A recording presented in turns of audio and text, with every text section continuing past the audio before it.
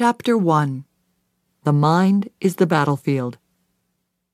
For we are not wrestling with flesh and blood, contending only with physical opponents, but against the despotisms, against the powers, against the master spirits who are the world rulers of this present darkness, against the spirit forces of wickedness in the heavenly, supernatural sphere. Ephesians 6:12. From this scripture, we see that we are in a war. A careful study of this verse informs us that our warfare is not with other human beings, but with the devil and his demons.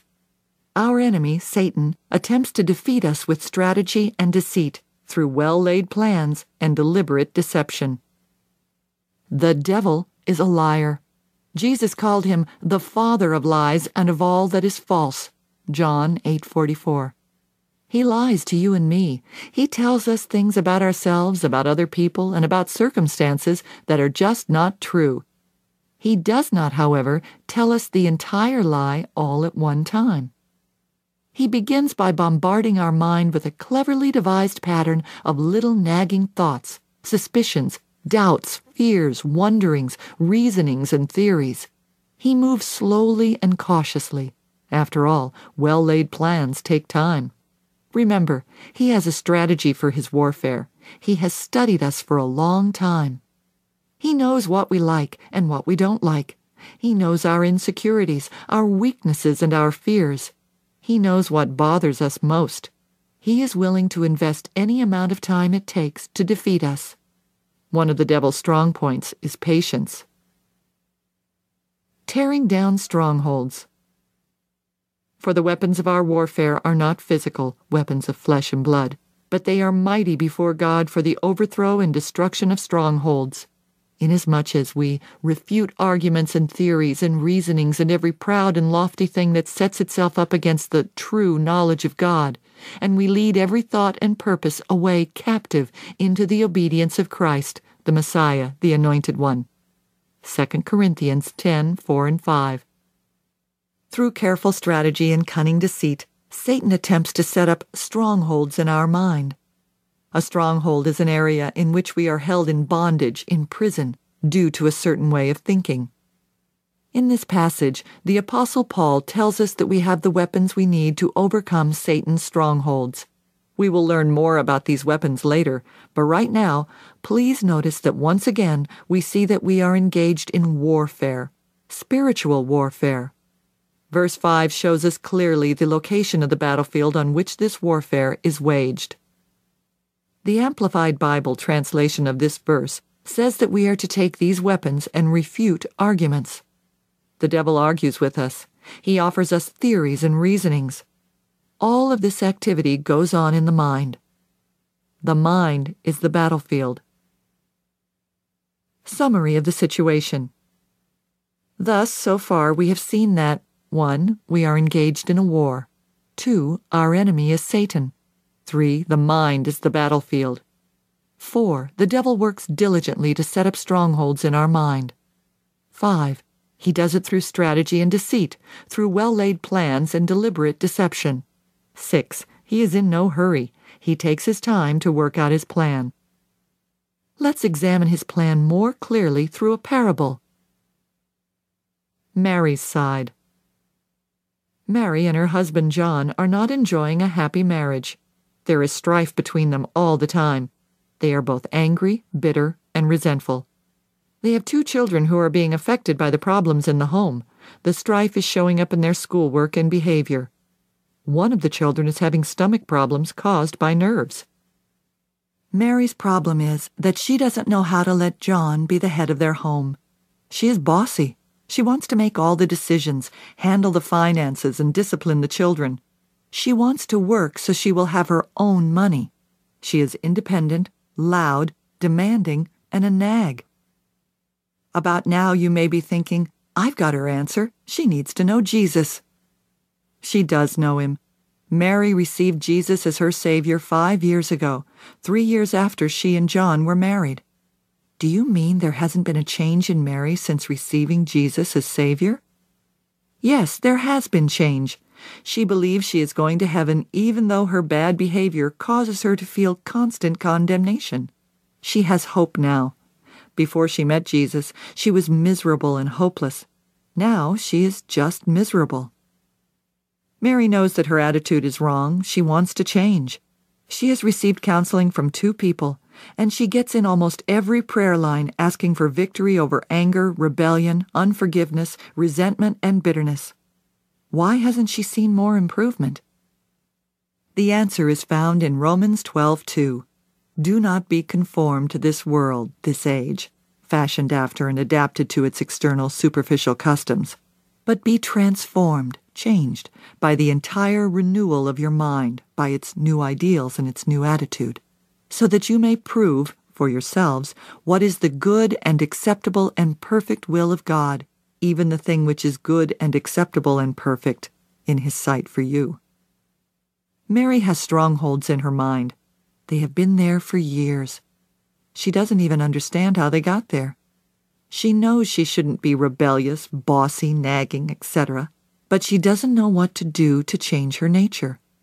It seems that she simply reacts in certain situations in an unseemly way because she can't control her actions. Mary can't control her actions because she doesn't control her thoughts. She doesn't control her thoughts because there are strongholds in her mind that the devil set up early in her life. Satan begins to initiate his well-laid plans and to sow his deliberate deception at a very young age. In Mary's case, her problem started long ago, in childhood. As a child, Mary had an extremely domineering father who often spanked her just because he was in a bad mood. If she made one wrong move, he would vent his anger on her. For years, she suffered helplessly as her father mistreated her and her mother. He was disrespectful in all his ways toward his wife and daughter. Mary's brother, however, could do no wrong. It seemed as if he was favored just because he was a boy. By the time she was 16, Mary had been brainwashed for years by Satan, who had told her lies that went something like this. Men really think they are something. They are all alike. You can't trust them. They will hurt you and take advantage of you. If you're a man, you've got it made in life. You can do anything you want. You can order people around, be the boss, treat people any way you please, and nobody, especially not wives or daughters, can do anything about it. As a result, Mary's mind was resolved. When I get away from here, nobody is ever going to push me around again. Satan was already waging war on the battlefield of her mind. Play those thoughts over and over in your head 100,000 times or more over a period of 10 years, and see if you're ready to get married and become a sweet, submissive, adoring wife. Even if by some miracle you should want to be, you won't know how. This is the kind of mess in which Mary finds herself today. What can she do? What can any of us do in such a situation? The weapons of the Word. If you abide in my word, hold fast to my teachings, and live in accordance with them, you are truly my disciples, and you will know the truth, and the truth will set you free. John 8:31 and 32. Here, Jesus tells us how we are to win the victory over the lies of Satan. We must get the knowledge of God's truth in us, renew our minds with His Word, then use the weapons of 2 Corinthians 10:4 and 5 to tear down strongholds and every high and lofty thing that exalts itself against the knowledge of God. These weapons are the Word received through preaching, teaching, books, tapes, seminars, and private Bible study. But we must abide, continue in the Word until it becomes revelation given by inspiration of the Holy Spirit. Continuing is important. In Mark 4:24, Jesus says, "The measure of thought and study you give to the truth you hear will be the measure of virtue and knowledge that comes back to you." I repeat, we must continue using the weapon of the Word. 2 other spiritual weapons available to us are praise and prayer. Praise defeats the devil quicker than any other battle plan, but it must be genuine heart praise, not just lip service or a method being tried to see if it works. Also, praise and prayer both involve the Word. We praise God according to His Word and His goodness. Prayer is relationship with the Godhead. It is coming and asking for help or talking to God about something that bothers us. If you want to have an effective prayer life, develop a good personal relationship with the Father. Know that He loves you, that He is full of mercy, that He will help you. Get to know Jesus. He is your friend. He died for you. Get to know the Holy Spirit. He is with you all the time as your helper. Let Him help you. Learn to fill your prayers with the Word of God. God's Word and our need is the basis on which we come to Him. So our weapons are the Word used in various ways. As Paul tells us in 2 Corinthians, our weapons are not carnal, fleshly weapons, they are spiritual. We need spiritual weapons because we are fighting master spirits, yes, even the devil himself. Even Jesus used the weapon of the Word in the wilderness to defeat the devil. Luke 4:1-13. Each time the devil lied to him, Jesus responded with, "It is written," and quoted him the Word. As Mary learns to use her weapons, she will begin to tear down the strongholds that have been built in her mind. She will know the truth that will set her free. She will see that not all men are like her earthly father. Some are, but many are not. Her husband John is not. John loves Mary very much. John's side. The other side of the story involves John. He too has problems that are a contributing factor to the situation he and Mary face in their marriage, home, and family. John should be taking his position as head of the family. God intends for him to be the priest of his home. John is also born again and knows the proper order for family life. He knows that he should not allow his wife to run the household, the finances, the children, and him. He knows all this, but he doesn't do anything about it except feel defeated and retreat into TV and sports. John is hiding from his responsibility because he hates confrontation. He prefers to take a passive attitude, thinking, well, if I just leave this situation alone, perhaps it'll work itself out. Or he excuses himself from taking real action by saying, I'll pray about it. Of course, prayer is good, but not if it is merely a way of avoiding responsibility. Let me clarify what I mean when I say that John should assume his God-given position in the home. I don't mean that he should come on like Mr. Macho, ranting and raving about his authority. Ephesians 5:25 teaches that a man should love his wife as Christ loved the church. John needs to take responsibility, and with responsibility comes authority. He should be firm with his wife, loving but firm. He should reassure Mary that even though she was hurt as a child, as she releases herself to God through trusting Him, she will gain confidence that not all men are like her father was.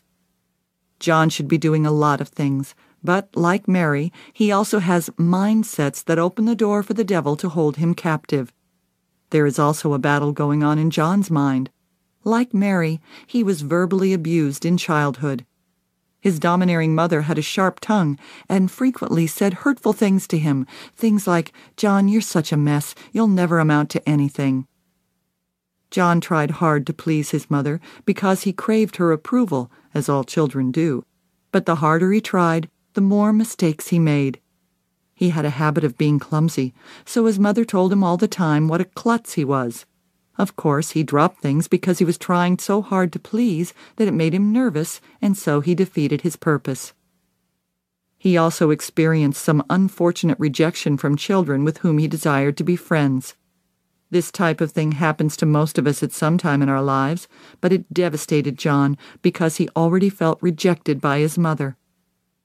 And there was a girl whom he really liked in his early high school years who rejected him for another boy. By the time all of these things had tallied up in John's life, and the devil had worked on him, building strongholds in his mind for years and years, John simply had no courage to be anything but quiet, shy, and withdrawn. John is a low-key type person who simply chooses not to make waves. For years he has been having thoughts directed into him that go something like this. There's no point in telling anyone what you think. They won't listen anyway. If you want people to accept you, you just need to go along with whatever they want. The few times he tried to stand his ground on an issue, it seemed that he always ended up losing, so he finally decided that confrontation wasn't worth the effort. I'm going to lose anyway in the end, he reasoned, so why even start anything? What is the answer? The Spirit of the Lord is upon me, because he has anointed me, the Anointed One, the Messiah, to preach the good news, the gospel, to the poor. He has sent me to announce release to the captives and recovery of sight to the blind, to send forth as delivered those who are oppressed, who are downtrodden, bruised, crushed, and broken down by calamity. To proclaim the accepted and acceptable year of the Lord, the day when salvation and the free favors of God profusely abound. Luke 4:18 and 19. With John and Mary's conflicting problems, it is not too hard to imagine what their home life is like. Remember, I said there was a lot of strife in it. Strife isn't always open warfare. Many times, strife is an angry undercurrent in the home that everyone knows is there, but nobody deals with. The atmosphere in their home is terrible, and the devil loves it. What will happen to John and Mary and their children? Will they make it? They are Christians. It would be a shame to see their marriage fail and their family ruined. Actually, though, it is up to them. John 8:31 and 32 will be a key scripture in their decision. If they continue to study God's Word, they will know the truth, and acting on the truth will set them free. But they must each face the truth about themselves and their past as God reveals it to them. The truth is always revealed through the Word, but sadly, people don't always accept it. It is a painful process to face our faults and deal with them. Generally speaking, people justify misbehavior. They allow their past and how they were raised to negatively affect the rest of their lives. Our past may explain why we're suffering, but we must not use it as an excuse to stay in bondage. Everyone is without excuse because Jesus always stands ready to fulfill his promise to set the captives free. He will walk us across the finish line of victory in any area if we are willing to go all the way through it with him. The way out. For no temptation, no trial regarded as enticing to sin, no matter how it comes or where it leads, has overtaken you and laid hold on you that is not common to man. That is, no temptation or trial has come to you that is beyond human resistance and that is not adjusted and adapted and belonging to human experience and such as man can bear. But God is faithful to his word and to his compassionate nature, and he can be trusted not to let you be tempted and tried and assayed beyond your ability and strength of resistance and power to endure, but with the temptation he will always also provide the way out, the means of escape to a landing place, that you may be capable and strong and powerful to bear up under it patiently. 1 Corinthians 10:13. I hope you see from this parable-type example how Satan takes our circumstances and builds strongholds in our lives, how he wages war on the battlefield of the mind. But, thank God, we have weapons to tear down the strongholds. God doesn't abandon us and leave us helpless. 1 Corinthians 10:13 promises us that God will not allow us to be tempted beyond what we can bear, but with every temptation, he will also provide the way out, the escape. Any one of us may be Mary or John. I am sure that most of us relate in some way to the scenario. Their problems are internal, in their thoughts and attitudes. Their outward behavior is only a result of their inner life.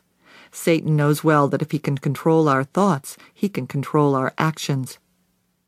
You may have some major strongholds in your life that need to be broken. Let me encourage you by saying, God is on your side. There is a war going on, and your mind is the battlefield, but the good news is that God is fighting on your side. Chapter 2. A Vital Necessity. For as he thinks in his heart, so is he. Proverbs 23:7.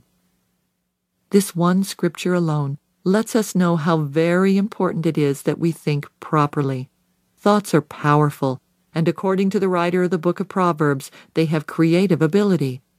If our thoughts are going to affect what we become, then it should certainly be a priority that we think right thoughts. I want to impress on you the absolute necessity of getting your thinking in line with God's Word. You cannot have a positive life and a negative mind. The mind of the flesh versus the mind of the Spirit. For those who are according to the flesh and are controlled by its unholy desires set their minds on and pursue those things which gratify the flesh. But those who are according to the Spirit and are controlled by the desires of the Spirit set their minds on and seek those things which gratify the Holy Spirit. Romans 8:5.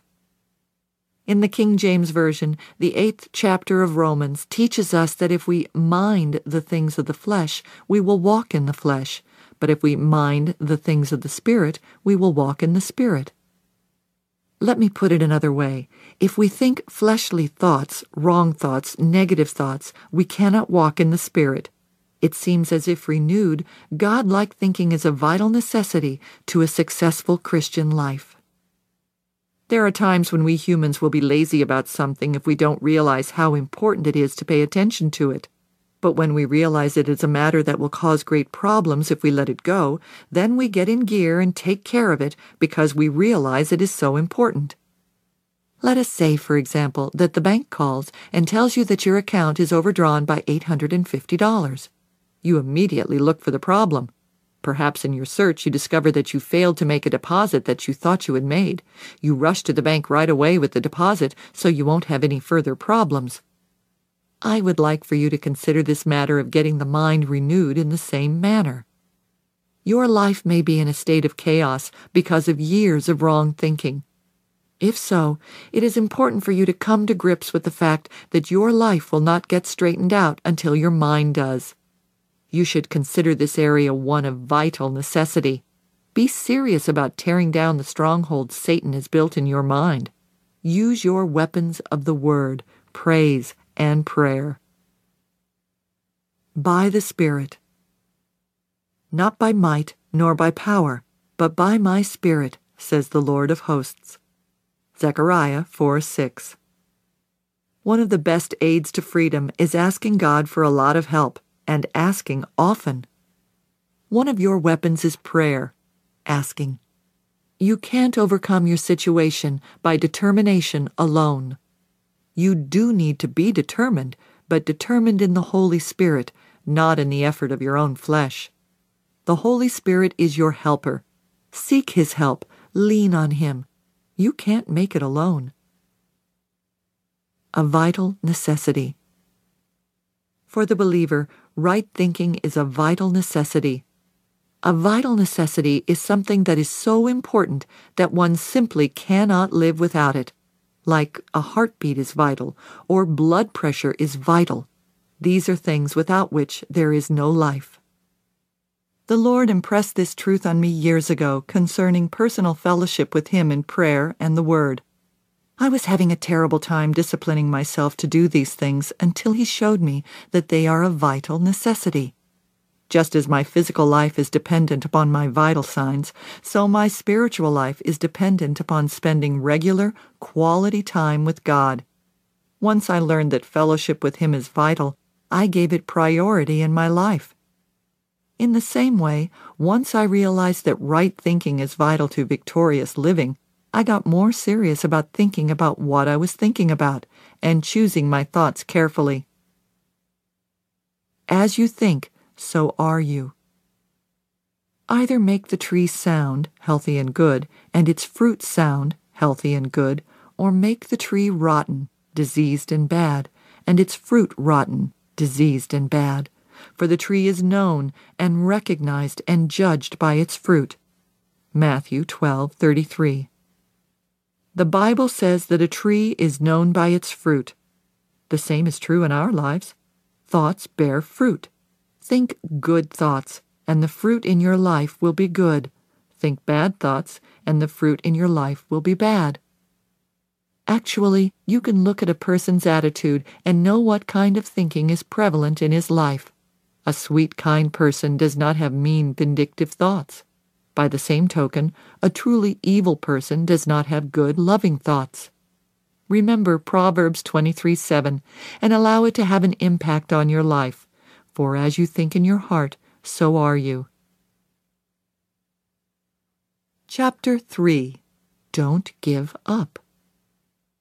And let us not lose heart and grow weary and faint in acting nobly and doing right, for in due time and at the appointed season we shall reap, if we do not loosen and relax our courage and faint. Galatians 6:9. No matter how bad the condition of your life and your mind, don't give up. Regain the territory the devil has stolen from you. If necessary, regain it 1 inch at a time, always leaning on God's grace and not on your own ability to get the desired results. In Galatians 6:9, the Apostle Paul simply encourages us to keep on keeping on. Don't be a quitter. Don't have that old give-up spirit. God is looking for people who will go all the way through with Him. Go through. When you pass through the waters, I will be with you, and through the rivers, they will not overwhelm you. When you walk through the fire, you will not be burned or scorched, nor will the flame kindle upon you. Isaiah 43:2. Whatever you may be facing or experiencing right now in your life, I am encouraging you to go through it and not give up. Habakkuk 3:19 says that the way we develop hinds' feet, a hind is an animal that can climb mountains swiftly, is to walk, not to stand still in terror, but to walk, and make spiritual progress upon the high places of trouble, suffering, or responsibility. The way God helps us make spiritual progress is by being with us to strengthen and encourage us to keep on keeping on in rough times. It's easy to quit. It takes faith to go through. The choice is yours. I call heaven and earth to witness this day against you, that I have set before you life and death, the blessings and the curses. Therefore choose life, that you and your descendants may live. Deuteronomy 30:19. There are thousands upon thousands of thoughts presented to us every day.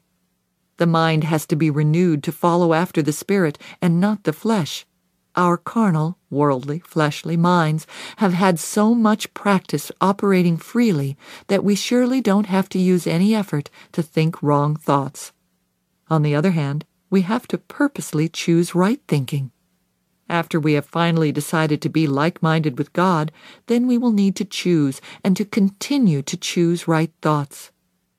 When we begin to feel that the battle of the mind is just too difficult and that we aren't going to make it, then we must be able to cast down that kind of thinking and choose to think that we are going to make it.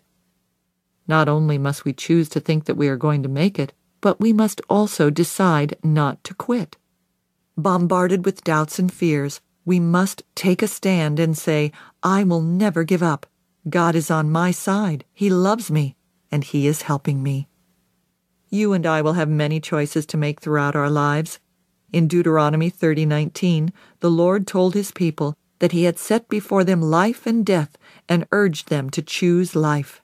And in Proverbs 18:21 we are told, Death and life are in the power of the tongue, and they who indulge in it shall eat the fruit of it. Our thoughts become our words. Therefore, it is vitally important that we choose life-generating thoughts. When we do, right words will follow. Don't give up. When the battle seems endless and you think you'll never make it, remember that you are reprogramming a very carnal, fleshly, worldly mind to think as God thinks. Impossible? No. Difficult? Yes. But just think, you have God on your team. I believe He is the best computer programmer around. Your mind is like a computer that has had a lifetime of garbage programmed into it. God is working even on you. At least, He is if you have invited Him to have control of your thoughts. He is reprogramming your mind. Just keep cooperating with Him, and don't give up. It will definitely take time, and it won't all be easy, but you are going in the right direction if you choose God's way of thinking. You will spend your time doing something, so it may as well be going forward and not staying in the same mess for the rest of your life. Turn and take possession. The Lord our God said to us in Horeb, You have dwelt long enough on this mountain. turn and take up your journey and go to the hill country of the Amorites. Behold, I have set the land before you. Go in and take possession of the land which the Lord swore to your fathers, to Abraham, to Isaac, and to Jacob, to give to them and to their descendants after them. Deuteronomy 1:6-8. In Deuteronomy 1:2, Moses pointed out to the Israelites that it was only an 11-day journey to the border of Canaan, the Promised Land, yet it had taken them 40 years to get there. Then in verse 6 he told them, "The Lord God says to us, you have dwelt long enough on this mountain." Have you dwelt long enough on the same mountain? Have you spent 40 years trying to make an 11-day trip? In my own life, I finally had to wake up and realize that I was going nowhere. I was a Christian without victory. Like Mary and John, I had many wrong mindsets and many mental strongholds that had been built up over years and years. The devil had lied to me, and I had believed him. Therefore, I had been living in deception. I had been at the same mountain long enough. I had spent 40 years making what could have been a much shorter journey had I known the truth of God's Word. God showed me that the Israelites stayed in the wilderness because they had a wilderness mentality, certain types of wrong thinking that kept them in bondage. We will deal with this subject in a future chapter, but for now, let me urge you to make a quality decision that you are going to get your mind renewed and learn to choose your thoughts carefully.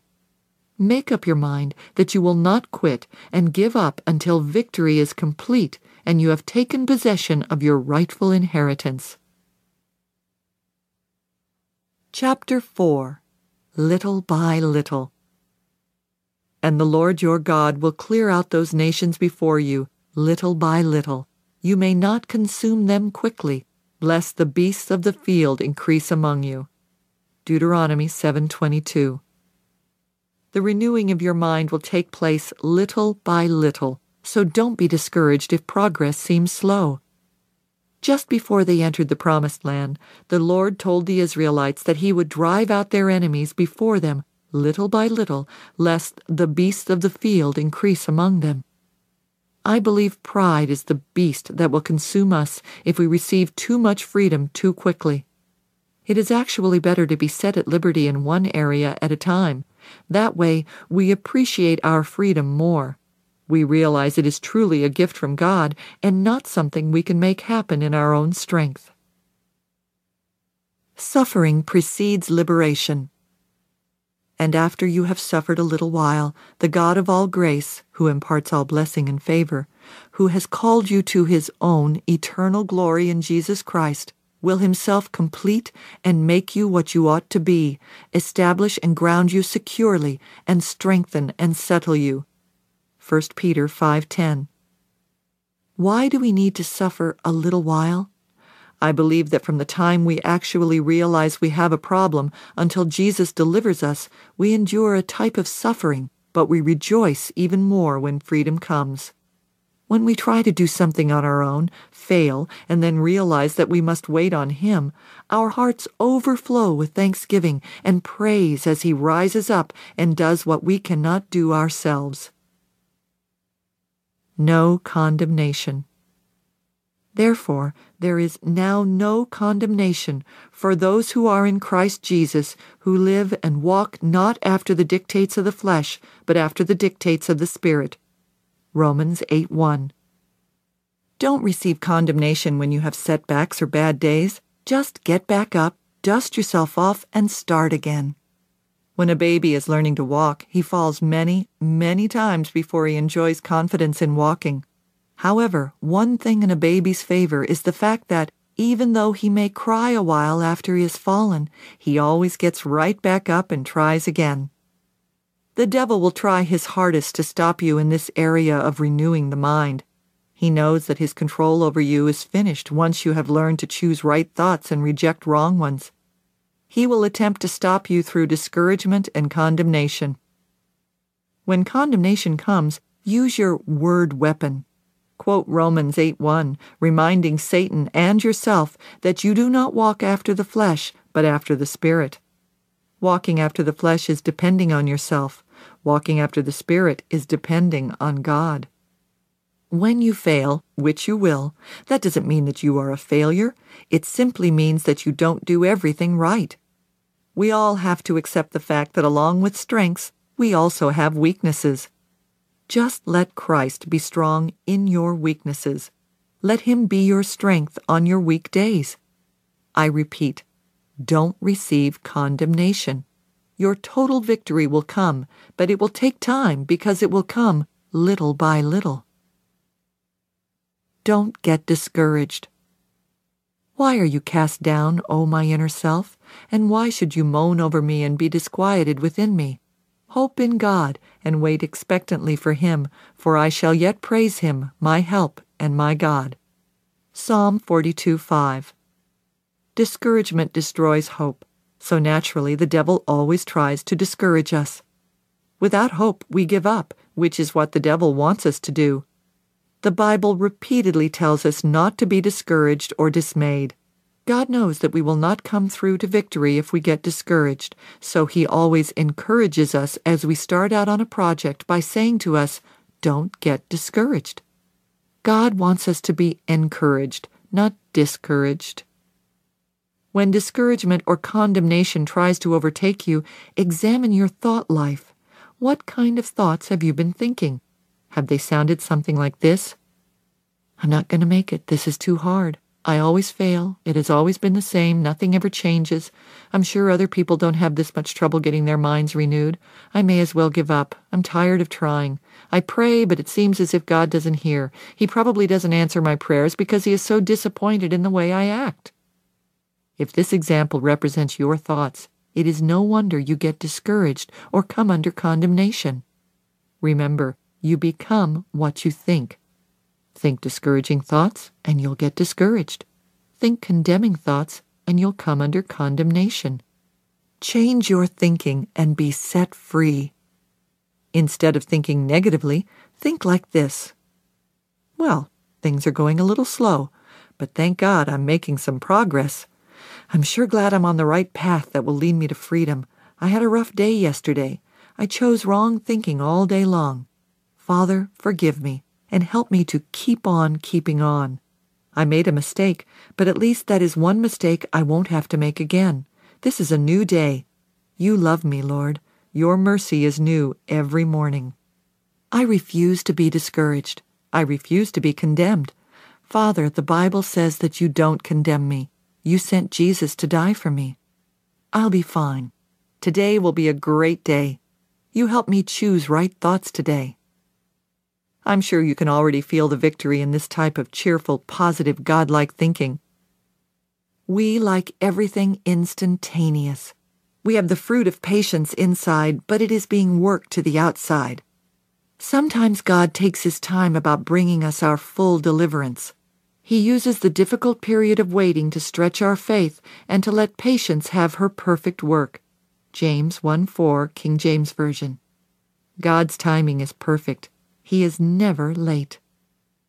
Here is another good thought to think. I believe God. I believe he is working in me no matter what I may feel or how the situation may look. The Lord has begun a good work in me, and he will bring it to full completion. Philippians chapter 2, verse 13, and chapter 1, verse 6. It is in this manner that you can effectively use your weapon of the word to tear down strongholds. I recommend that you not only purposely think right thoughts, but that you go the extra mile and speak them aloud as your confession. Remember, God is delivering you little by little, so don't be discouraged and don't feel condemned if you make a mistake. Be patient with yourself. Chapter 5. Be positive. It shall be done for you as you have believed. Matthew 8:13. Positive minds produce positive lives. Negative minds produce negative lives. Positive thoughts are always full of faith and hope. Negative thoughts are always full of fear and doubt. Some people are afraid to hope because they have been hurt so much in life. They have had so many disappointments, they don't think they can face the pain of another one. Therefore, they refuse to hope so they won't be disappointed. This avoidance of hope is a type of protection against being hurt. Disappointment hurts. So, rather than be hurt again, many people simply refuse to hope or to believe that anything good will ever happen to them. This type of behavior sets up a negative lifestyle. Everything becomes negative because the thoughts are negative. Remember, Proverbs 23:7, "For as a person thinks in his heart, so is he."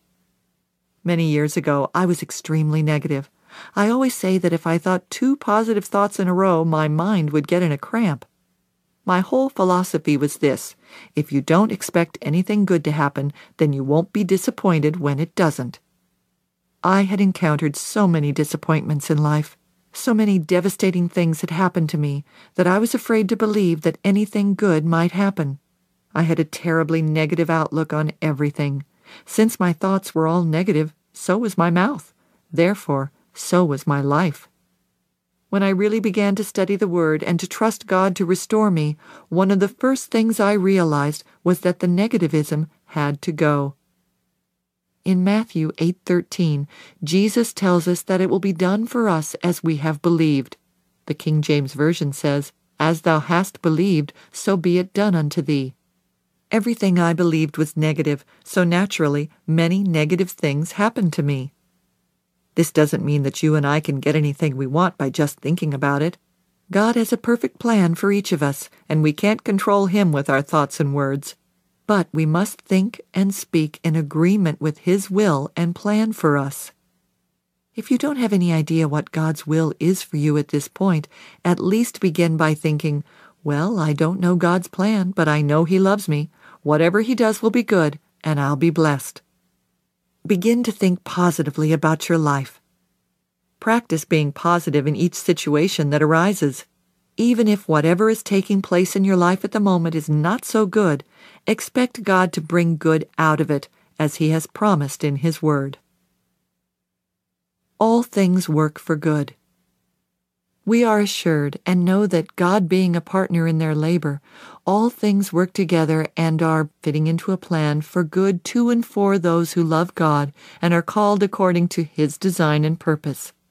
Romans 8:28. The Scripture does not say that all things are good, but it does say that all things work together for good. Let's say you're planning to go shopping. You get in the car and it won't start. There are 2 ways you can look at this situation. You can say, "I knew it. It never fails. Every time I want to do something, it gets all messed up. I figured this shopping trip would end up a flop. My plans always do." Or you can say, "Well, I wanted to go shopping, but it looks like I can't go right now.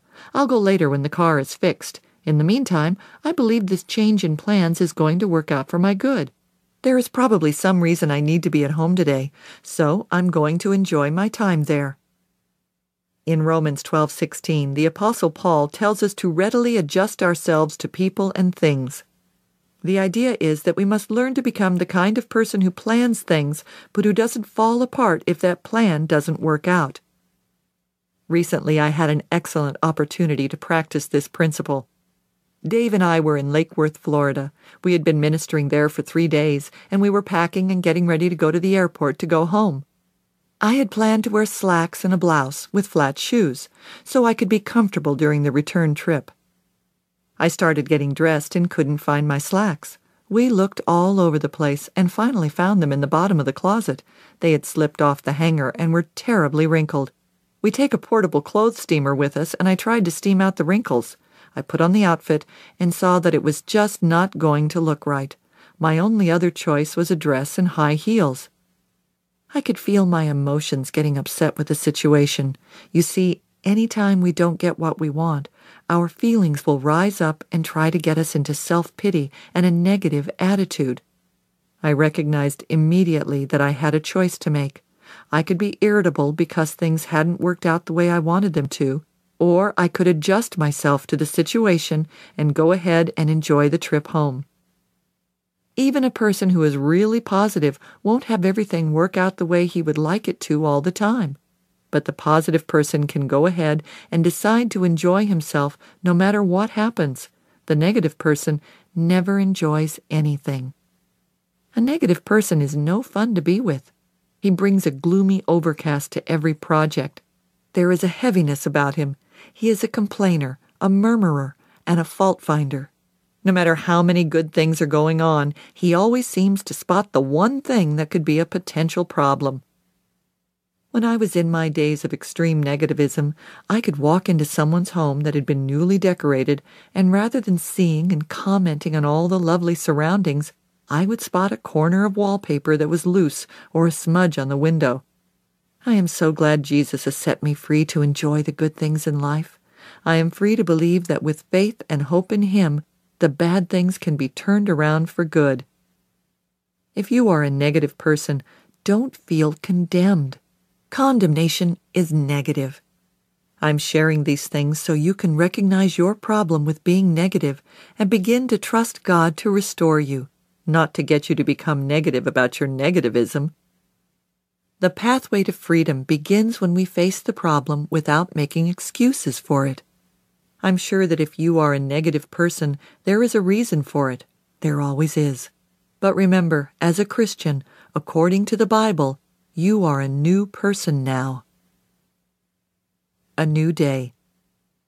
Therefore, if any person is engrafted in Christ, the Messiah, he is a new creation, a new creature altogether. The old, previous moral and spiritual condition has passed away. Behold, the fresh and new has come. 2 Corinthians 5:17. As a new creation, you don't have to allow the old things that happened to you to keep affecting your new life in Christ. You're a new creature with a new life in Christ. You can have your mind renewed according to the Word of God. Good things are going to happen to you. Rejoice. It's a new day. The work of the Holy Spirit. However, I am telling you nothing but the truth when I say it is profitable, good, expedient, advantageous, for you that I go away. Because if I do not go away, the Comforter, Counselor, Helper, Advocate, Intercessor, Strengthener, Standby, will not come to you into close fellowship with you. But if I go away, I will send him to you to be in close fellowship with you. And when he comes, he will convict and convince the world and bring demonstration to it about sin and about righteousness, uprightness of heart and right standing with God, and about judgment. John 16:7 and 8. The hardest part of being set free from negativism is facing the truth and saying, I'm a negative person and I want to change. I can't change myself, but I believe God will change me as I trust Him. I know it will take time, and I'm not going to get discouraged with myself. God has begun a good work in me, and He is well able to bring it to full completion. Philippians 1:6. Ask the Holy Spirit to convict you each time you start to get negative. That is part of His job. John 16:7 and 8 teaches us that the Holy Spirit will convict us of sin and convince us of righteousness. When the conviction comes, ask God to help you. Don't think you can handle this yourself. Lean on Him. Even though I was extremely negative, God let me know that if I would trust Him, He would cause me to be very positive. I was having a hard time trying to keep my mind in a positive pattern. Now I can't stand negativism. It's like a person who smokes. Many times a smoker who has quit smoking has no tolerance for cigarettes. I'm that way. I smoked for many years, but after I quit, I couldn't even stand the smell of smoke. I'm the same way about being negative. I was a very negative person. Now I can't stand negativism at all. It is almost offensive to me. I guess I've seen so many good changes in my life since I've been delivered from a negative mind that now I'm opposed to anything negative. I face reality, and I encourage you to do the same. If you are sick, don't say, I'm not sick, because that's just not true. But you can say, I believe God is healing me. You don't have to say, I'll probably get worse and end up in the hospital. Instead, you can say, God's healing power is working in me right now. I believe I'll be all right. Everything must be balanced. That doesn't mean tempering your positivism with a little negativism, but it does mean having a ready mind to deal with whatever happens to you, whether it is positive or negative. A ready mind. These were more noble than those in Thessalonica, in that they received the word with all readiness of mind, and searched the Scriptures daily, whether those things were so. Acts 17:11, King James Version. The Bible says that we are to have a ready mind. That means that we are to have minds that are open to the will of God for us, whatever that will may be. For example, recently a young lady whom I know experienced the sorrow of a broken engagement. She and the young man were praying about whether or not the Lord would have them continue dating, even though they had decided not to get married at that time. The young lady wanted the relationship to continue and was thinking, hoping, and believing that her former fiancé would call and feel the same way. I asked her to have a ready mind in case things didn't work out that way. She said, "Well, isn't that being negative?" No, it isn't. Negativism would be to think, my life is over. No one will ever want me. I have failed, so now I'll be miserable forever. Being positive would be to say, I'm really sad this thing has happened, but I'm going to trust God. I hope my boyfriend and I can still date. I'm going to ask and believe for our relationship to be restored, but more than anything, I want God's perfect will. If things don't turn out the way I want them to, I'll survive, because Jesus lives in me. It may be hard for a while, but I trust the Lord. I believe that in the end, everything will work out for the best. This is facing facts, having a ready mind, and still being positive. This is balance. The force of hope.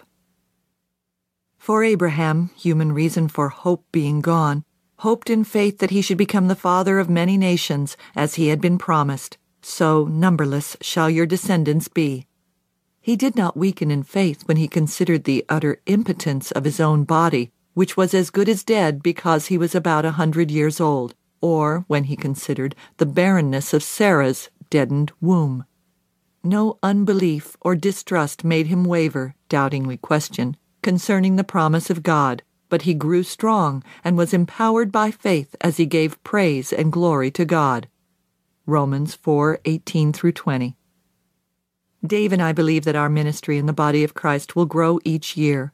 We always want to help more people, but we also realize that if God has a different plan, and if we end up at the end of a year with no growth, everything the same as when we started, we cannot let that situation control our joy. We believe for many things, but beyond them all, we believe in someone. That someone is Jesus. We don't always know what is going to happen. We just know it will always work out for our good. The more positive you and I become, the more we will be in the flow of God. God is certainly positive, and to flow with Him, we must also be positive. You may have really adverse circumstances. You may be thinking, Joyce, if you knew my situation, you wouldn't even expect me to be positive.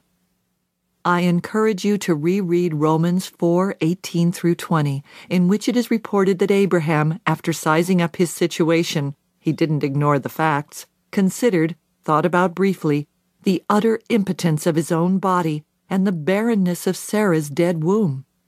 Although all human reason for hope was gone, he hoped in faith. Abraham was very positive about a very negative situation. Hebrews 6:19 tells us that hope is the anchor of the soul. Hope is the force that keeps us steady in a time of trial. Don't ever stop hoping. If you do, you're going to have a miserable life. If you are already having a miserable life because you have no hope, start hoping. Don't be afraid. I can't promise you that things will always turn out exactly the way you want them to. I can't promise you that you'll never be disappointed. But even in disappointing times, if they do come, you can hope and be positive. Put yourself in God's miracle-working realm. Expect a miracle in your life. Expect good things. Expect to receive. To receive, expect.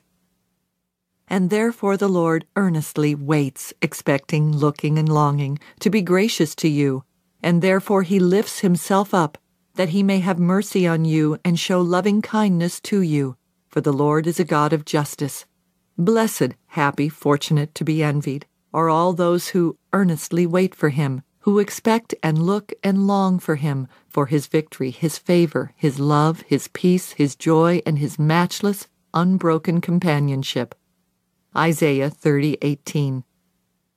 This passage has become one of my favorite scriptures. If you will meditate on it, it will begin to bring great hope. In it, God is saying that He is looking for someone to be gracious, good to. But it cannot be someone with a sour attitude and a negative mind. It must be someone who is expecting, looking, and longing for God to be good to him or her. Evil forebodings. What are evil forebodings? Shortly after I began to study God's Word, I was combing my hair one morning in the bathroom when I realized that in the atmosphere around me was a vague, threatening feeling that something bad was going to happen. I became aware that I had actually had that feeling with me most of the time. I asked the Lord, "What is this feeling I always have?" "Evil forebodings," He answered. I did not know what that meant, nor had I ever heard of it. Shortly thereafter, I found the phrase in Proverbs 15:15. All the days of the desponding and afflicted are made evil by anxious thoughts and forebodings, but he who has a glad heart has a continual feast, regardless of circumstances. I realized at that time that most of my life had been made miserable by evil thoughts and forebodings. Yes, I had circumstances that were very difficult, but even when I didn't, I was still miserable, because my thoughts were poisoning my outlook and robbing me of ability to enjoy life and see good days. Keep your tongue from evil. For let him who wants to enjoy life and see good days, good whether apparent or not, keep his tongue free from evil and his lips from guile, treachery, deceit. 1 Peter 3:10. This verse plainly tells us that enjoying life and seeing good days and having a positive mind and mouth are linked together. No matter how negative you are or how long you have been that way, I know you can change because I did. It took time and heaping helpings of the Holy Spirit, but it was worth it. It will be worth it to you too. Whatever happens, trust in the Lord and be positive. Chapter 6. Mind-Binding Spirits. Be careful for nothing, but in everything by prayer and supplication with thanksgiving let your requests be made known unto God. And the peace of God, which passeth all understanding, shall keep your hearts and minds through Christ Jesus. Philippians 4:6-7, King James Version. I once reached a place in my walk with God where I was having a hard time believing certain things that I had previously believed.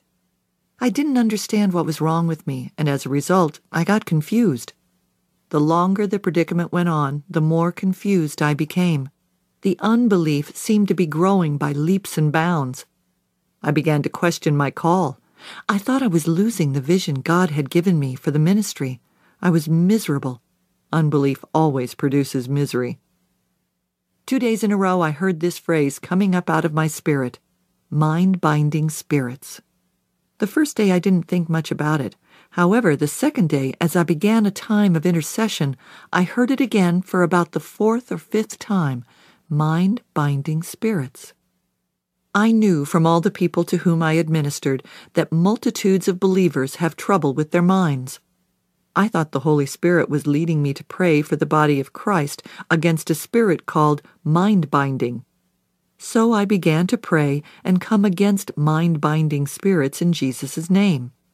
After only a couple of minutes of praying, I felt a tremendous deliverance come to my own mind. It was quite dramatic. Delivered from mind-binding spirits. Nearly every deliverance God has brought to me has been progressive and has come about by believing and confessing the Word of God. John 8:31-32 and Psalm 107:20 are my testimony. In John 8:31-32, Jesus says, "If you abide, continue in my word, you are truly my disciples, and you will know the truth, and the truth will set you free." Psalm 107:20 says of the Lord, "He sends forth His word and heals them and rescues them from the pit and destruction." But this time I felt and knew immediately that something had happened in my mind. Within minutes, I was able to believe again in areas I had been struggling with just prior to my time of prayer.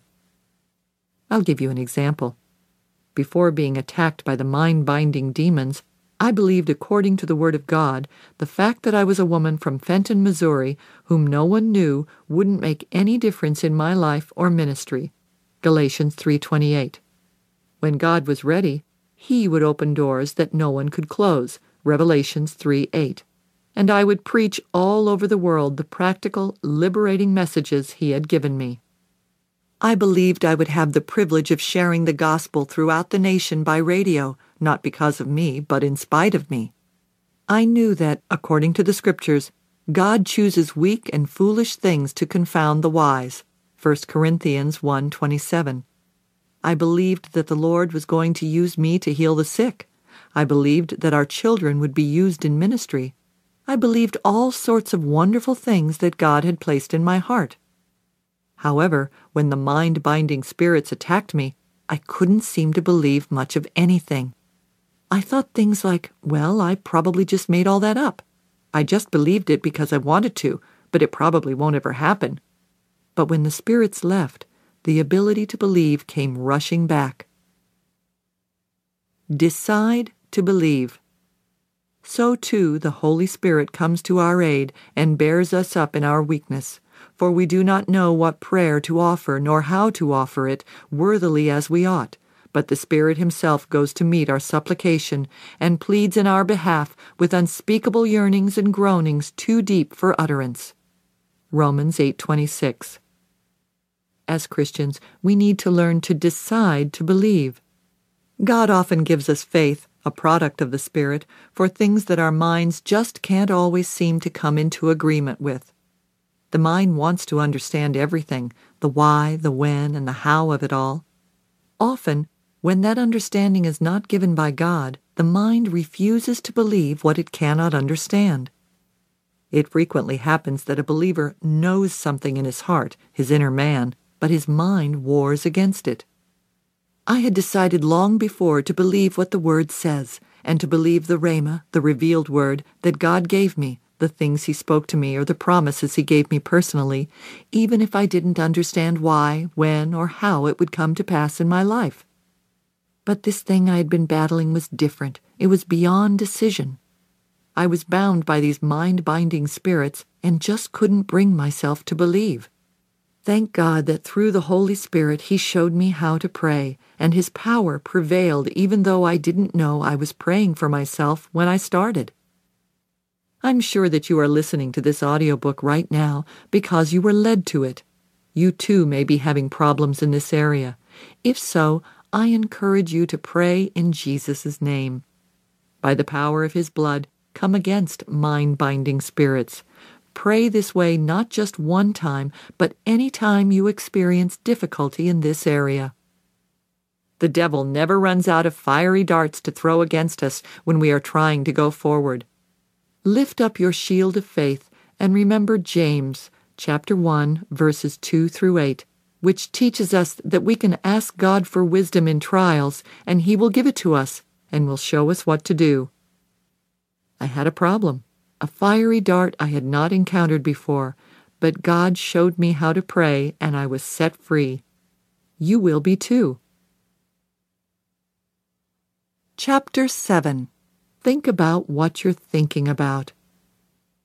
I will meditate on your precepts and have respect to your ways, the paths of life marked out by your law. Psalm 119:15. The Word of God teaches us what we should spend our time thinking about. The psalmist said that he thought about or meditated on the precepts of God. That means that he spent a lot of time pondering and thinking on the ways of God, His instructions, and His teachings. Psalm 1:3 says that the person who does this shall be like a tree firmly planted and tended by the streams of water, ready to bring forth its fruit in its season. Its leaf also shall not fade or wither, and everything he does shall prosper and come to maturity. It is very beneficial to think about God's Word. The more time a person spends meditating on the Word, the more he will reap from the Word. Be careful what you think. Be careful what you are hearing. The measure of thought and study you give to the truth you hear will be the measure of virtue and knowledge that comes back to you, and more, besides, will be given to you who hear. Mark 4:24. What a great scripture! It tells us that the more time we spend thinking about the word we read and hear, the more power and ability we will have to do it, the more revelation knowledge we will have about what we have read or heard. Basically, this tells us that we will get from the Word of God what we put into it. Notice especially the promise that the amount of thought and study we devote to the Word will determine the amount of virtue and knowledge that will come back to us.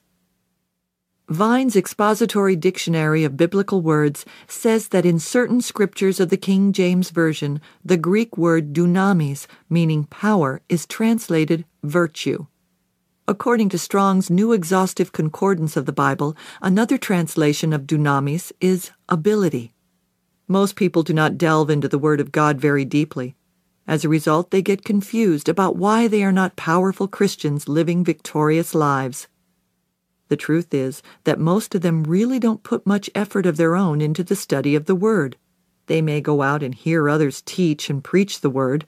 They may listen to sermon tapes or read the Bible occasionally, but they are not really dedicated to making the Word a major part of their lives, including spending time thinking about it. The flesh is basically lazy, and many people want to get something for nothing, with no effort on their part. However, that really is not the way it works. I will say it again. A person will get out of the Word what he is willing to put into it. Meditate on the Word. Blessed, happy, fortunate, prosperous, and enviable is the man who walks and lives not in the counsel of the ungodly, following their advice, their plans, and purposes, nor stands, submissive and inactive, in the path where sinners walk, nor sits down to relax and rest, where the scornful and the mockers gather. But his delight and desire are in the law of the Lord, and on his law, the precepts, the instructions, the teachings of God, he habitually meditates, ponders, and studies, by day and by night. Psalm 1:1-2. According to Webster, the word meditate means 1. To reflect on, ponder; 2. To plan or intend in the mind, to engage in contemplation. Vine's Expository Dictionary of Biblical Words says that meditate means primarily to care for, to attend to, practice, be diligent in. To practice is the prevalent sense of the word, to ponder, imagine, to premeditate. Proverbs 4:20 says, "My son, attend to my words, consent and submit to my sayings." If we put Proverbs 4:20 together with these definitions of the word meditate, we see that we attend to God's word by meditating on it, by pondering on it, by contemplating it, by rehearsing or practicing it in our thinking. The basic idea is that if we want to do what the Word of God says, we must spend time thinking about it. Remember the old saying, practice makes perfect? We really do not expect to be experts at anything in life without a lot of practice. So why would we expect Christianity to be any different? Meditation produces success. This book of the law shall not depart out of your mouth, but you shall meditate on it day and night, that you may observe and do according to all that is written in it. For then you shall make your way prosperous, and then you shall deal wisely and have good success. Joshua 1:8. If you want to be a success and prosper in all your dealings, the Bible says you must meditate on the Word of God day and night. How much time do you spend thinking about the Word of God?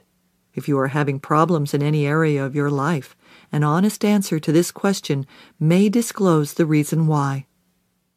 For most of my life, I didn't think about what I was thinking about. I simply thought whatever fell into my head. I had no revelation that Satan could inject thoughts into my mind.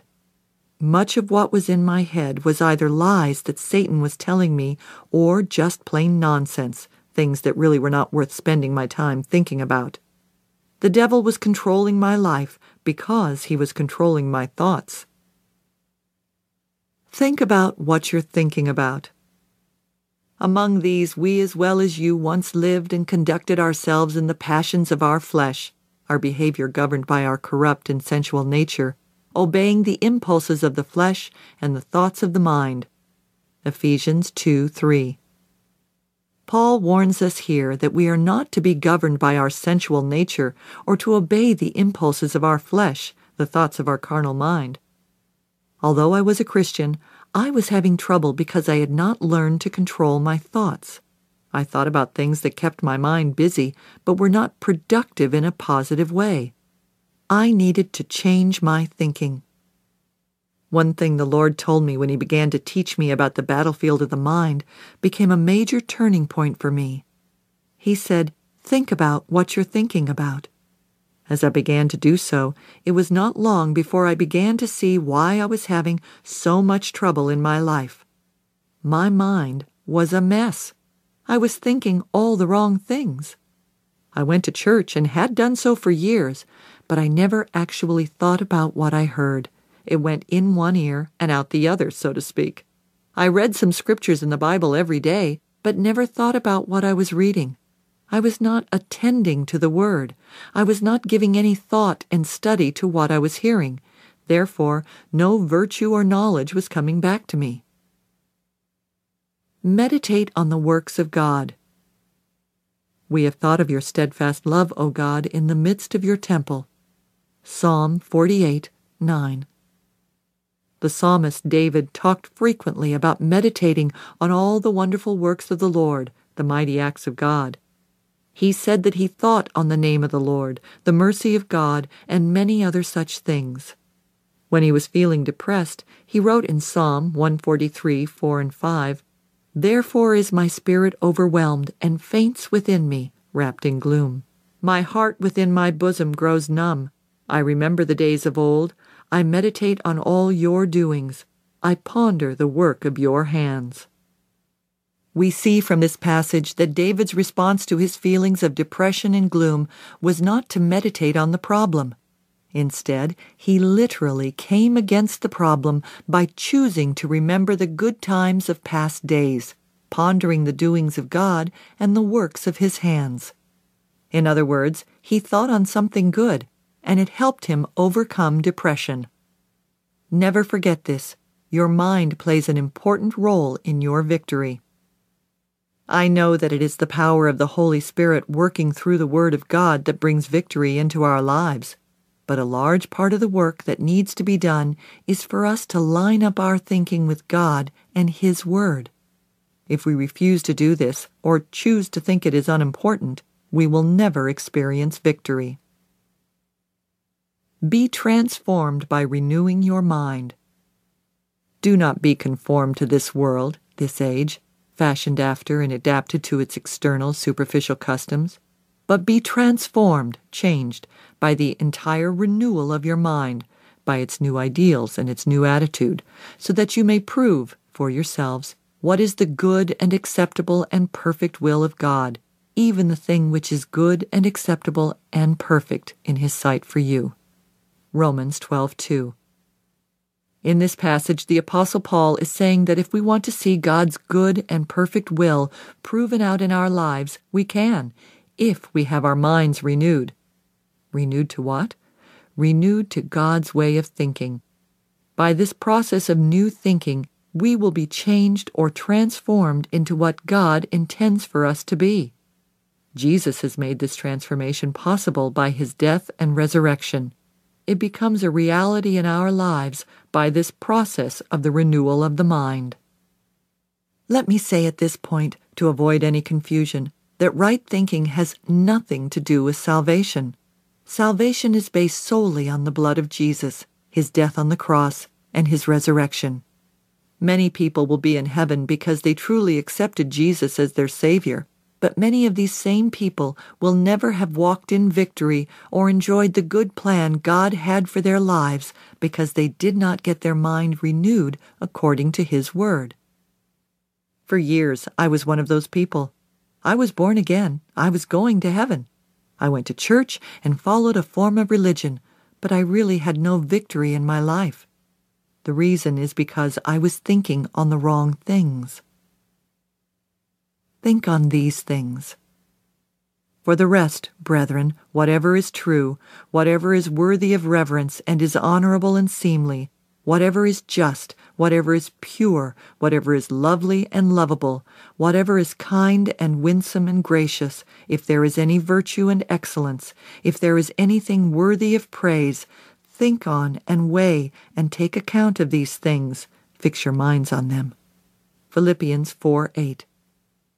The Bible presents a lot of detailed instruction on what kinds of things we are to think about.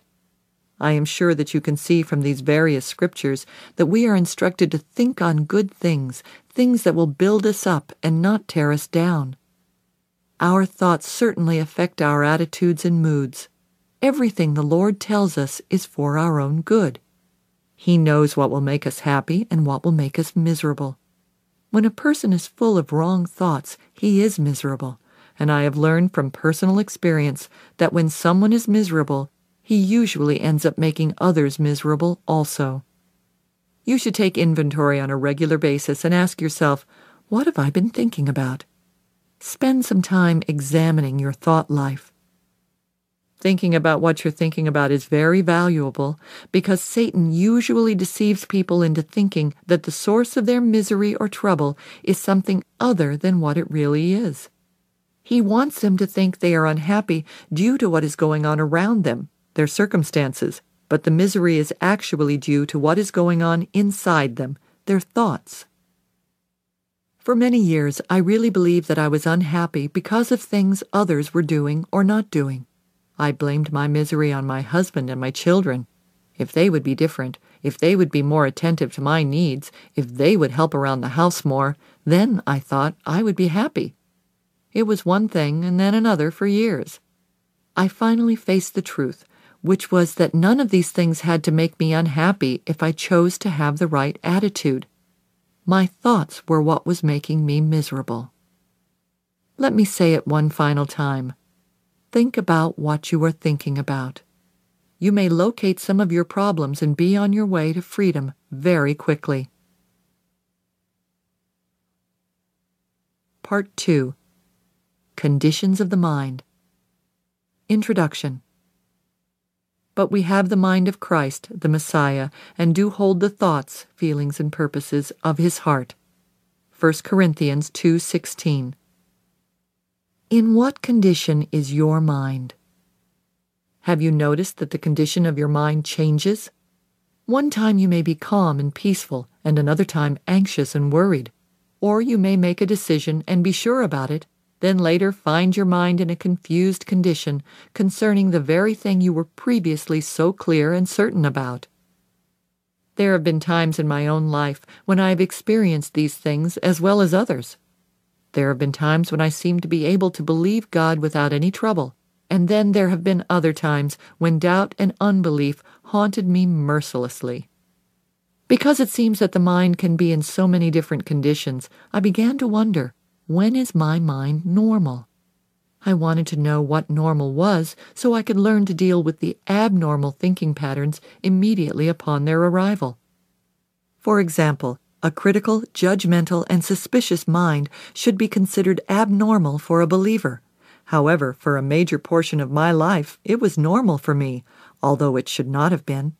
It was what I was used to, and even though my thinking was very wrong and was causing a lot of problems in my life, I did not know that there was anything wrong with what I was thinking. I did not know that I could do anything about my thought life. I was a believer and had been for years, but I had no teaching at all about my thought life or about the proper condition for a believer's mind to be in. Our minds are not born again with the new birth experience. They have to be renewed. Romans 12:2. As I have said several times, the renewal of the mind is a process that requires time. Do not be devastated, even if you listen to the next part of this audiobook and discover that most of the time your mind is in a condition that is abnormal for someone claiming Christ as Savior. Recognizing the problem is the first step toward recovery.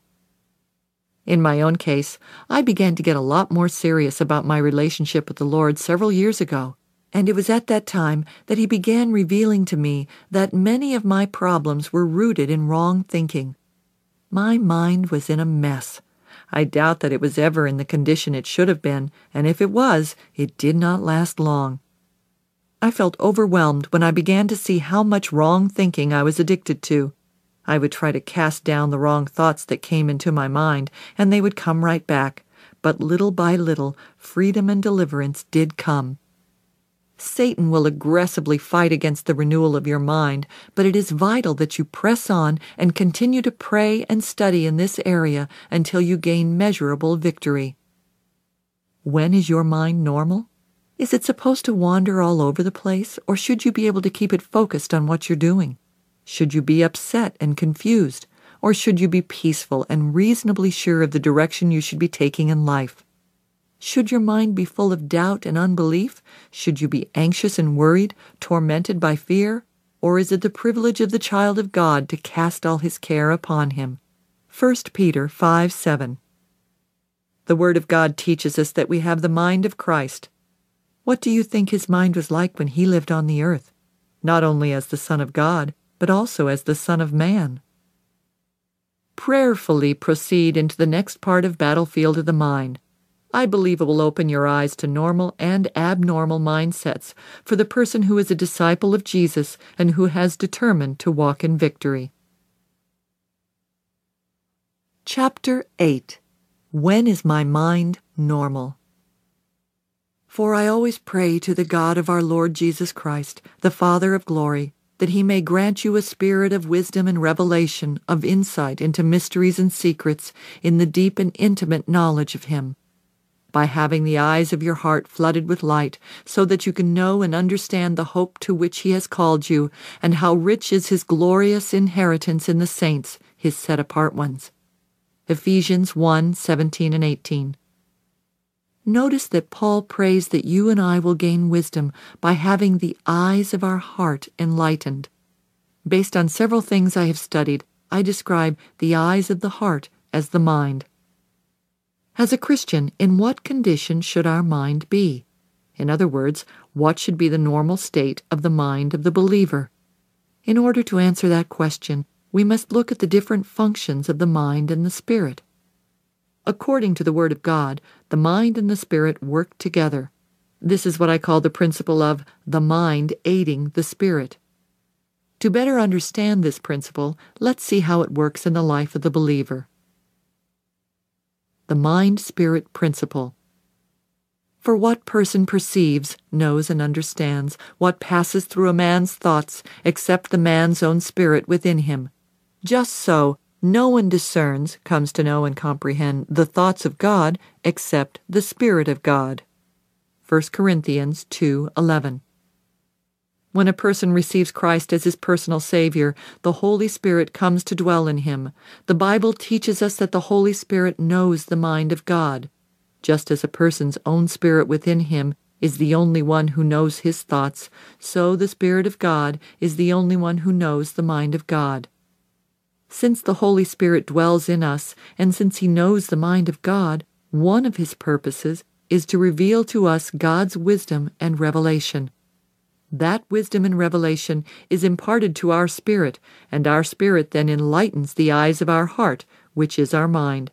The Holy Spirit does this so we can understand on a practical level what is being ministered to us spiritually. Normal or abnormal? As believers, we are spiritual, and we are also natural. The natural does not always understand the spiritual. Therefore, it is vitally necessary for our minds to be enlightened concerning what is going on in our spirits. The Holy Spirit desires to bring us this enlightenment, but the mind often misses what the Spirit is attempting to reveal because it is too busy. A mind that is too busy is abnormal. The mind is normal when it is at rest, not blank, but at rest. The mind should not be filled with reasoning, worry, anxiety, fear, and the like. It should be calm, quiet, and serene. As we proceed into this second section of the audiobook, you will observe several abnormal conditions of the mind and possibly recognize them as frequent conditions of your own mind. It is important to understand that the mind needs to be kept in the normal condition described in this chapter. Compare it with the usual condition of our minds, and you will see why we frequently have very little revealed to us by the Holy Spirit, and why far too often we feel ourselves lacking in wisdom and revelation. Remember, the Holy Spirit attempts to enlighten the mind of the believer. The Holy Spirit gives information from God to the person's spirit, and if his spirit and mind are aiding one another, then he can walk in divine wisdom and revelation. But if his mind is too busy, it will miss what the Lord is attempting to reveal to him through his Spirit. The still small voice. And he said, Go forth, and stand upon the mount before the Lord. And behold, the Lord passed by, and a great and strong wind rent the mountains, and brake in pieces the rocks before the Lord. But the Lord was not in the wind, and after the wind an earthquake. But the Lord was not in the earthquake. And after the earthquake, a fire. But the Lord was not in the fire, and after the fire, a still small voice. 1 Kings 19:11 and 12, King James Version. For years I prayed for revelation, asking God to reveal things to me by His Spirit who lived within me. I knew that request was scriptural. I believed the Word and felt sure I should be asking and receiving. Yet much of the time, I felt like what I called a spiritual dunce. Then I learned that I was not receiving much of what the Holy Spirit wanted to reveal to me simply because my mind was so wild and busy that it was missing the information being offered. Imagine two people in a room together. One is trying to whisper a secret to the other. If the room is filled with a loud noise, even though the message is being communicated, the one waiting for the secret information will miss it simply because the room is so noisy he can't hear. Unless he is paying close attention, he may not even realize that he is being spoken to. That's the way it is with communication between God's Spirit and our spirit. The ways of the Holy Spirit are gentle. Most of the time, he speaks to us as he did to the prophet in this passage, in a still small voice. It is therefore vital that we learn to keep ourselves in a condition conducive to hearing. The Spirit and the Mind. Then what am I to do? I will pray with my spirit by the Holy Spirit that is within me, but I will also pray intelligently with my mind and understanding. 1 Corinthians 14:15. Perhaps a better way to understand this principle of mind-aiding spirit is to think of prayer. In this verse, the Apostle Paul said that he prayed both with his spirit and with his mind. I understand what Paul is talking about because I do the same thing. I frequently pray in the Spirit in an unknown tongue. After I have prayed that way for a while, often something will come to my mind to pray in English, my own tongue. I believe in this way the mind aids the Spirit. They work together to get the knowledge and wisdom of God to me in a way that I can understand it. This also works in the reverse. There are times when I want to pray, so I make myself available to God for prayer. If there is no particular stirring in my spirit, I simply begin to pray out of my mind. I pray about issues or situations that I am aware of. Sometimes these prayers seem really flat. There is no help coming from my spirit. I seem to be struggling, so I go on to something else that I already know about. I continue in this fashion until the Holy Spirit within me takes hold with me on some issue. When he does, then I know I have hit on something that he wants to pray about, not just something I am trying to pray about. In this way, my mind and my spirit are working together, aiding one another in accomplishing the will of God. Tongues and interpretation. Therefore, the person who speaks in an unknown tongue should pray for the power to interpret and explain what he says. For if I pray in an unknown tongue, my spirit, by the Holy Spirit within me, prays, but my mind is unproductive. It bears no fruit and helps nobody. 1 Corinthians 14:13 and 14. Another example of the way the spirit and the mind work together is the gift of tongues with interpretation. When I speak in tongues, my mind is unfruitful until God gives either me or someone else the understanding of what I am saying. Then my mind becomes fruitful. Please keep in mind that the gifts are not tongues and translation. Translation is an exact word-for-word account of the message, whereas in interpretation, one person gives an understanding of what another has said, but in the interpreter's own style as expressed through his own particular personality. Let me give you an example. Sister Smith may stand up in church and give a message in an unknown tongue. It has come from her spirit, and neither she nor anyone else knows what she has said. God may cause me to understand what the message was, but perhaps in a general way. As I step out in faith and begin to interpret what was spoken, I make the message understandable to all, but it comes through me in my own unique way of expression. Praying in the Spirit in an unknown tongue and interpretation of that unknown tongue is a marvelous way to understand the principle of mind-aiding spirit. The Spirit is speaking something, and the mind is given understanding. Now just think about this. If Sister Smith speaks in an unknown tongue, and God is looking for someone to give forth the interpretation, He will have to pass me by if my mind is too wild and busy to listen. Even if He tries to give the interpretation to me, I will not receive it. When I was young in the Lord and learning about spiritual gifts, I prayed almost exclusively in tongues. After quite some time had passed, I began to feel bored with my prayer life. As I talked to the Lord about it, He let me know that I was bored because I had no understanding of what I was praying about. Although I realize that I do not always have to understand what I am saying when I pray in the Spirit, I have learned that this type of prayer is out of balance and not the most fruitful if I never have any understanding. Peaceful, alert mind. You will guard him and keep him in perfect and constant peace whose mind, both its inclination and its character, is stayed on you, because he commits himself to you, leans on you, and hopes confidently in you. Isaiah 26:3. I hope you can readily see from these examples that your mind and your spirit certainly do work together. Therefore, it is of utmost importance that your mind be maintained in a normal condition. Otherwise, it cannot aid your spirit. Satan, of course, knows this fact, so he attacks your mind, waging war against you on the battlefield of your mind.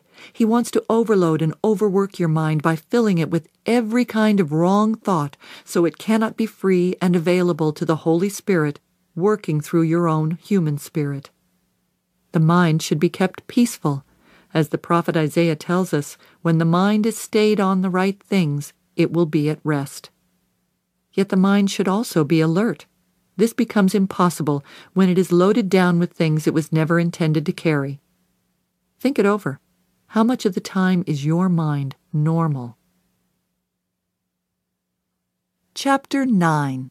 A Wandering, Wondering Mind. Wherefore gird up the loins of your mind. 1 Peter 1:13, King James Version. In the previous chapter, we stated that a mind too busy is abnormal. Another condition of the mind that is abnormal is for it to be wandering all over the place. An inability to concentrate indicates mental attack from the devil. Many people have spent years allowing their minds to wander because they have never applied principles of discipline to their thought life. Quite often, people who cannot seem to concentrate think they are mentally deficient. However, an inability to concentrate can be the result of years of letting the mind do whatever it wants to do, whenever it wants to do it. A lack of concentration can also be a symptom of vitamin deficiency. Certain B vitamins enhance concentration. Therefore, if you have an inability to concentrate, ask yourself if you're eating right and are nutritionally sound. Extreme fatigue can also affect concentration. I have found that when I am excessively tired, Satan will try to attack my mind because he knows it is more difficult to resist him during these times. The devil wants you and me to think that we are mentally deficient, so we will not attempt to do anything to cause him problems. He wants us to passively accept whatever lies he tells us. One of our daughters had difficulty concentrating during her childhood years. Reading was difficult for her because concentration and comprehension go hand in hand. Many children and even some adults don't comprehend what they read. Their eyes scan the words on the page, but their minds do not really understand what is being read. Often a lack of comprehension is the result of a lack of concentration. I know that, for myself, I can read a chapter in the Bible or a book and all of a sudden realize that I do not know what I've read at all. I can go back and read it again, and it all seems new to me because, even though my eyes were scanning the words on the page, my mind had wandered off somewhere else. Because I did not stay focused on what I was doing, I failed to comprehend what I was reading. Often, the real problem behind a lack of comprehension is a lack of attention caused by a wandering mind. A wandering mind. Keep your foot, give your mind to what you are doing. Ecclesiastes 5:1. I believe the expression keep your foot means don't lose your balance or get off track. The amplification of this phrase indicates that one stays on track by keeping his mind on what he is doing. I had a wandering mind and had to train it by discipline. It was not easy, and sometimes I still have a relapse. While trying to complete some project, I will suddenly realize that my mind has just wandered off onto something else that has nothing to do with the issue at hand. I have not yet arrived at a place of perfect concentration, but at least I understand how important it is not to allow my mind to go wherever it wishes, whenever it desires. Webster's dictionary defines the word wander as 1. To move about aimlessly, roam. 2. To go by an indirect route or at no set pace, amble. 3. To proceed in an irregular course or action, meander. 5. To think or express oneself unclearly or incoherently. If you are like me, you can be sitting in a church service listening to the speaker, really enjoying and benefiting from what is being said, when suddenly your mind begins to wander. After a while you wake up to find that you don't remember a thing that has been going on. Even though your body stayed in church, your mind has been at the shopping center browsing through the stores or home in the kitchen cooking dinner. Remember, in spiritual warfare, the mind is the battlefield. That is where the enemy makes his attack. He knows very well that even though a person attends church, if he can't keep his mind on what is being taught, he will gain absolutely nothing by being there. The devil knows that a person cannot discipline himself to complete a project if he cannot discipline his mind and keep it on what he is doing. This mind-wandering phenomenon also occurs during conversation. There are times when my husband Dave is talking to me, and I listen for a while. Then, all of a sudden, I realize that I have not heard a thing he has been saying. Why? Because I allowed my mind to wander off on something else. My body was standing there appearing to listen, yet in my mind I heard nothing. For many years, when this sort of thing happened, I would pretend that I knew exactly what Dave was saying. Now I stop and say, "Can you back up and repeat that? I let my mind wander off and I did not hear a thing you said." In this way, I feel that at least I am dealing with the problem. Confronting issues is the only way to get on the victorious side of them. I have decided that if the devil went to the trouble to attack me with a wandering mind, then perhaps something was being said that I needed to hear. One way to combat the enemy in this area is by taking advantage of the cassette tapes provided by most churches. If you haven't yet learned to discipline your mind to keep it on what is being said in church, then buy a tape of the sermon each week and listen to it as many times as you need in order to get the message. The devil will give up when he sees that you are not going to give in. Remember, Satan wants you to think that you are mentally deficient, that something is wrong with you. But the truth is, you just need to begin disciplining your mind. Don't let it run all over town doing whatever it pleases. Begin today to keep your foot, to keep your mind on what you're doing. You will need to practice for a while. Breaking old habits and forming new ones always takes time, but it is worth it in the end. A wondering mind.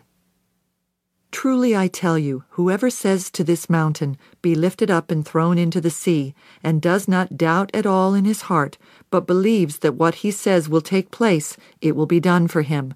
For this reason I am telling you, whatever you ask for in prayer, believe, trust, and be confident that it is granted to you, and you will get it. Mark 11:23 and 24. Faced with one thing or another, I frequently began to hear myself say, I wonder. For example, I wonder what the weather will be like tomorrow. I wonder what I should wear to the party. I wonder what kind of grades Danny, my son, will get on his report card. I wonder how many people will show up at the seminar. The dictionary partially defines the word wonder in the noun form as a feeling of puzzlement or doubt, and in the verb form as to be filled with curiosity or doubt. I have come to learn that I am much better off to do something positive than to just wonder all the time about everything imaginable. Instead of wondering what kind of grades Danny will get, I can believe that he will make good grades. Rather than wondering what I should wear to the party, I can decide what to wear. Instead of wondering about the weather or about how many people will attend one of my meetings, I can just turn the matter over to the Lord, trusting Him to work out all things for good regardless of what happens. Wondering leaves a person in indecision, and indecision causes confusion. Wondering, indecision, and confusion prevent an individual from receiving from God by faith the answer to his prayer or need. Notice that in Mark 11:23 and 24, Jesus did not say, whatever you ask for in prayer, wonder if you will get it. Instead, He said, whatever you ask for in prayer, believe that you will receive it, and you will. As Christians, as believers, we are to believe, not doubt. Chapter 10. A Confused Mind. If any of you is deficient in wisdom, let him ask of the giving God, who gives to everyone liberally and ungrudgingly, without reproaching or fault-finding, and it will be given him. Only it must be in faith that he asks with no wavering, no hesitating, no doubting. For the one who wavers, hesitates, doubts, is like the billowing surge out at sea that is blown hither and thither and tossed by the wind. For truly, let not such a person imagine that he will receive anything he asks for from the Lord. For being as he is, a man of two minds, hesitating, dubious, irresolute, he is unstable and unreliable and uncertain about everything he thinks, feels, decides. James 1:5-8. We have discovered that wondering and confusion are relatives. Wondering, rather than being definite in thought, can and does cause doubt and confusion. James 1:5-8 are excellent scriptures that help us understand how to overcome wondering, doubt, and confusion, and to receive what we need from God. To me, the man of two minds, the King James Version calls him a double-minded man, is the picture of confusion as he constantly goes back and forth, never deciding on anything. As soon as he thinks he has made a decision, here comes wondering, doubt, and confusion to get him operating once again in two minds. He is uncertain about everything. I lived much of my life like that, not realizing that the devil had declared war against me and that my mind was the battlefield. I was totally confused about everything and didn't understand why. Reasoning leads to confusion.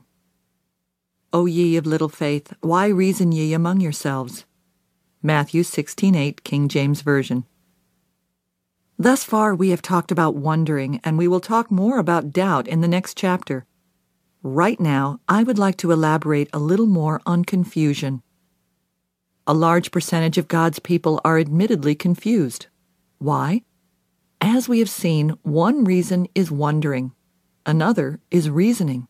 The dictionary partially defines the word reason in the noun form as an underlying fact or motive that provides logical sense for a premise or occurrence, and in the verb form as to use the faculty of reason. Think logically. A simple way to say it is, reasoning occurs when a person tries to figure out the why behind something. Reasoning causes the mind to revolve around and around a situation, issue, or event, attempting to understand all its intricate component parts. We are reasoning when we dissect a statement or teaching to see if it is logical and disregard it if it is not. Satan frequently steals the will of God from us due to reasoning. The Lord may direct us to do a certain thing, but if it does not make sense, if it is not logical, we may be tempted to disregard it. What God leads a person to do does not always make logical sense to his mind. His spirit may affirm it, and his mind reject it, especially if it would be out of the ordinary or unpleasant. or if it would require personal sacrifice or discomfort. Don't reason in the mind, just obey in the Spirit. But the natural man receiveth not the things of the Spirit of God, for they are foolishness unto him, neither can he know them, because they are spiritually discerned. 1 Corinthians 2:14, King James Version. Here is a practical, personal illustration that I hope will help bring more understanding on this issue of reasoning in the mind versus obedience in the Spirit. One morning, as I was getting dressed to minister in a weekly meeting that I conducted near my hometown, I started thinking about the woman who ran our ministry of helps there and how faithful she had been. A desire rose up in my heart to do something to bless her in some way. Father, Ruth Ann has been such a blessing to us all these years, I prayed. What can I do to bless her? Immediately, my eyes fell on a new red dress that was hanging in my closet, and I knew in my heart the Lord was prompting me to give that dress to Ruth Ann. Although I'd bought it 3 months earlier, I had never worn it. As a matter of fact, it was still hanging under the plastic bag I'd brought it home in. I really liked it, but every time I thought about wearing it, for some reason I just had no desire to put it on. Remember, I said that when my eyes fell on the red dress, I knew I should give it to Ruth Ann. However, I really did not want to give it up, so I immediately began to reason in my mind that God could not be telling me to give her the red dress because it was brand new, never worn, rather expensive, and I had even purchased red and silver earrings to match it. Had I kept my carnal mind out of the situation and continued to be sensitive to God in my spirit, everything would have gone nicely. But we humans have an ability to deceive ourselves through reasoning when we really don't want to do what God is saying. Within a couple of minutes, I had forgotten the whole thing and had gone on about my business. The bottom line was that I did not want to give the dress away because it was new and I liked it. My mind reasoned that the desire I felt could not be God, but that the devil was trying to take from me something I enjoyed. Some weeks later, I was getting ready for another meeting at the same location just as before, when once again Ruth Ann's name came up in my heart. I began to pray for her. I repeated the whole scene again, saying, Father, Ruth Ann has been such a blessing to us. What can I do to bless her? Immediately, I saw the red dress again, and I got a sinking feeling in my flesh because I now remembered the other incident, which I had quickly and totally forgotten. This time there was no squirming out of it. Either I had to face the fact that God was showing me what to do and do it, or I simply had to say, I know what you are showing me, Lord, but I am just not going to do it. I love the Lord too much to willfully, knowingly disobey him, so I began to talk to him about the red dress. Within minutes, I realized that on the previous occasion I had reasoned my way right out of the will of God, and it had taken only a moment to do it. I had thought that I couldn't be hearing from the Lord because the dress was new. Yet now I realized that the Bible says nothing about giving away only old things. It would be more of a sacrifice for me to give the dress away because it was new, but it would also be more of a blessing to Ruth Ann. As I opened up my heart to God, he began to show me that I had purchased the dress for Ruth Ann to begin with. That was the reason I could never bring myself to wear it. The Lord had intended to use me as his agent to bless her all the time.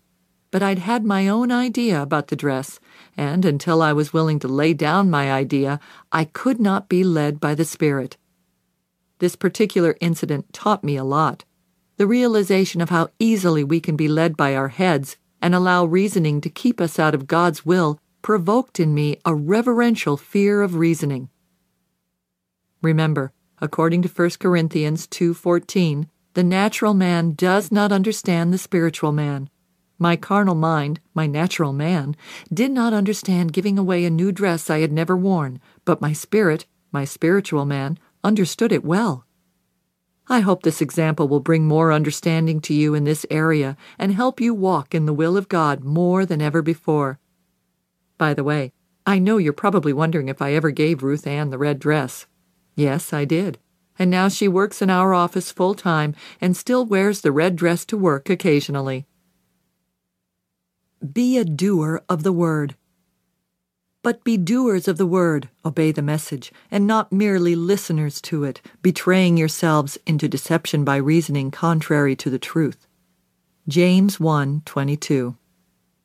Anytime we see what the word says and refuse to do it, reasoning has somehow gotten involved and deceived us into believing something other than the truth. We cannot spend excessive time trying to understand mentally everything the word says. If we bear witness in the Spirit, we can move ahead and do it. I have found out that God wants me to obey Him, whether or not I feel like it, want to, or think it is a good idea. When God speaks through His Word or in our inner man, we are not to reason, debate, or ask ourselves if what He has said is logical. When God speaks, we are to mobilize, not rationalize. Trust God, not human reason. Lean on, trust in, and be confident in the Lord with all your heart and mind, and do not rely on your own insight or understanding. Proverbs 3:5. In other words, do not rely on reasoning. Reasoning opens the door for deception and brings much confusion. I once asked the Lord why so many people are confused, and He said to me, "Tell them to stop trying to figure everything out, and they will stop being confused." I have found it to be absolutely true. Reasoning and confusion go together. You and I can ponder a thing in our heart. We can hold it before the Lord and see if He desires to give us understanding, but the minute we start feeling confused, we have gone too far. Reasoning is dangerous for many reasons, but one of them is this. We can reason and figure something out that seems to make sense to us, but what we have reasoned to be correct may still be incorrect. The human mind likes logic and order and reason. It likes to deal with what it understands. Therefore, we have a tendency to put things into neat little bins in the compartments of our mind, thinking, "This must be the way it is because it fits so nicely here." We can find something our minds are comfortable with and still be totally wrong. The Apostle Paul said in Romans 9:1, "I am speaking the truth in Christ. I am not lying. My conscience, enlightened and prompted by the Holy Spirit bearing witness with me." Paul knew he was doing the right thing, not because his reasoning said it was right, but because it bore witness in his spirit. As we have seen, the mind does, at times, aid the spirit. The mind and the spirit do work together, but the spirit is the more noble organ and should always be honored above the mind. If we know in our spirit that a thing is wrong, we should not allow reasoning to talk us into doing it. Also, if we know something is right, we must not allow reasoning to talk us out of doing it. God gives us understanding on many issues, but we do not have to understand everything to walk with the Lord and in obedience to His will. There are times when God leaves huge question marks as tools in our lives to stretch our faith. Unanswered questions crucify the flesh life. It is difficult for human beings to give up reasoning and simply trust God, but once the process is accomplished, the mind enters into a place of rest. Reasoning is one of the busy activities in which the mind engages that prevents discernment and revelation knowledge. There is a big difference in head knowledge and revelation knowledge. I don't know about you, but I want God to reveal things to me in such a way that I know in my spirit that what has been revealed to my mind is correct. I don't want to reason, to figure, and to be logical, rotating my mind around and around an issue until I am worn out and confused. I want to experience the peace of mind and heart that comes from trusting in God, not in my own human insight and understanding. You and I must grow to the place where we are satisfied to know the one who knows, even if we ourselves do not know. Resolve to know nothing but Christ. As for myself, brethren, when I came to you, I did not come proclaiming to you the testimony and evidence or mystery and secret of God concerning what He has done through Christ for the salvation of men, in lofty words of eloquence or human philosophy and wisdom. For I resolved to know nothing, to be acquainted with nothing, to make a display of the knowledge of nothing, and to be conscious of nothing, among you except Jesus Christ the Messiah and Him crucified. 1 Corinthians 2:1-2. This was Paul's approach to knowledge and reasoning, and I have come to understand and appreciate it. It took a long time, but I finally realized that in many instances, the less I know, the happier I am. Sometimes we find out so much it makes us quite miserable. I was always a very curious, inquisitive person. I had to have everything figured out in order to be satisfied. God began to show me that my constant reasoning was the basis of my confusion and that it was preventing me from receiving what He wanted to give me. He said, "Joyce, you must lay aside carnal reasoning if you ever expect to have discernment." I realize now that I felt more secure if I had things figured out. I did not want any loose ends in my life. I wanted to be in control, and when I did not understand things, I felt out of control, frightened. But I was lacking something. I had no peace of mind and was physically worn out from reasoning. This type of continual wrong mental activity will even make your physical body tired. It can leave you exhausted. God required me to give it up, and I strongly suggest the same thing for anyone who is addicted to reasoning. Yes, I said addicted to reasoning. We can become addicted to wrong mental activity just as someone else can get addicted to drugs or alcohol or nicotine. I was addicted to reasoning, and when I gave it up, I had withdrawal symptoms. I felt lost and frightened because I did not know what was going on. I even felt bored. I had spent so much of my mental time reasoning that when I gave it up, I had to become accustomed to my mind being so peaceful. For a while it seemed boring, but now I love it. While I used to run my mind all the time on everything, now I can't tolerate the pain and labor of reasoning. Reasoning is not the normal condition in which God wants our mind to reside. Be aware that when the mind is filled with reasoning, it is not normal. At least not for the Christian who intends to be victorious, the believer who intends to win the war that is fought on the battlefield of the mind. Chapter 11. A Doubtful and Unbelieving Mind. O you of little faith, why did you doubt? Matthew 14:31. And he marveled because of their unbelief. Mark 6:6. We usually talk about doubt and unbelief together as if they are one and the same. Actually, although they can be connected, the two are very different things. Vine's Expository Dictionary of Old and New Testament Words partially defines doubt in the verb form as to stand in two ways, implying uncertainty which way to take, said of believers whose faith is small, being anxious through a distracted state of mind of wavering between hope and fear. The same dictionary notes that one of the two Greek words translated as unbelief is always rendered disobedience in the RV, the Revised Version of the King James translation. As we look then at those two powerful tools of the enemy, we see that doubt causes a person to waver between two opinions, whereas unbelief leads to disobedience. I think it is going to be helpful to be able to recognize exactly what the devil is trying to attack us with. Are we dealing with doubt or with unbelief? Doubt. How long will you halt and limp between two opinions? 1 Kings 18:21.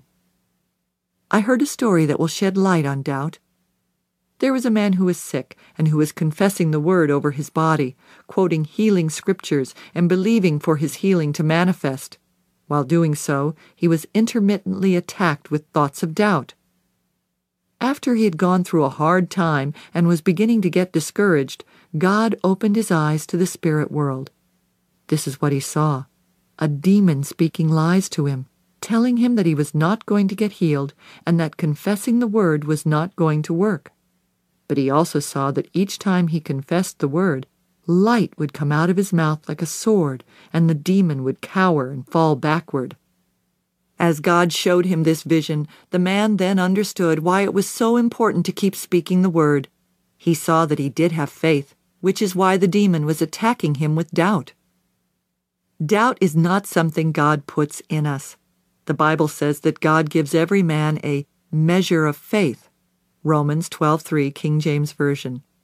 God has placed faith in our heart, but the devil tries to negate our faith by attacking us with doubt. Doubt comes in the form of thoughts that are in opposition to the Word of God. This is why it is so important for us to know the Word of God. If we know the Word, then we can recognize when the devil is lying to us. Be assured that he lies to us in order to steal what Jesus purchased for us through his death and resurrection. Doubt and unbelief. For Abraham, human reason for hope being gone, hoped in faith that he should become the father of many nations, as he had been promised, so numberless shall your descendants be. He did not weaken in faith when he considered the utter impotence of his own body, which was as good as dead because he was about 100 years old, or when he considered the barrenness of Sarah's deadened womb. No unbelief or distrust made him waver, doubtingly question, concerning the promise of God, but he grew strong and was empowered by faith as he gave praise and glory to God, fully satisfied and assured that God was able and mighty to keep his word and to do what he had promised. Romans 4:18-21. When I am in a battle, knowing what God has promised and yet being attacked with doubt and unbelief, I like to read or meditate on this passage. Abraham had been given a promise by God that he would cause him to have an heir from his own body. Many years had come and gone, and still there was no child as a result of Abraham and Sarah's relationship. Abraham was still standing in faith, believing what God had said would come to pass. As he stood, he was being attacked with thoughts of doubt, and the spirit of unbelief was pressing him to disobey God. Disobedience in a situation like this can simply be to give up when God is prompting us to press on.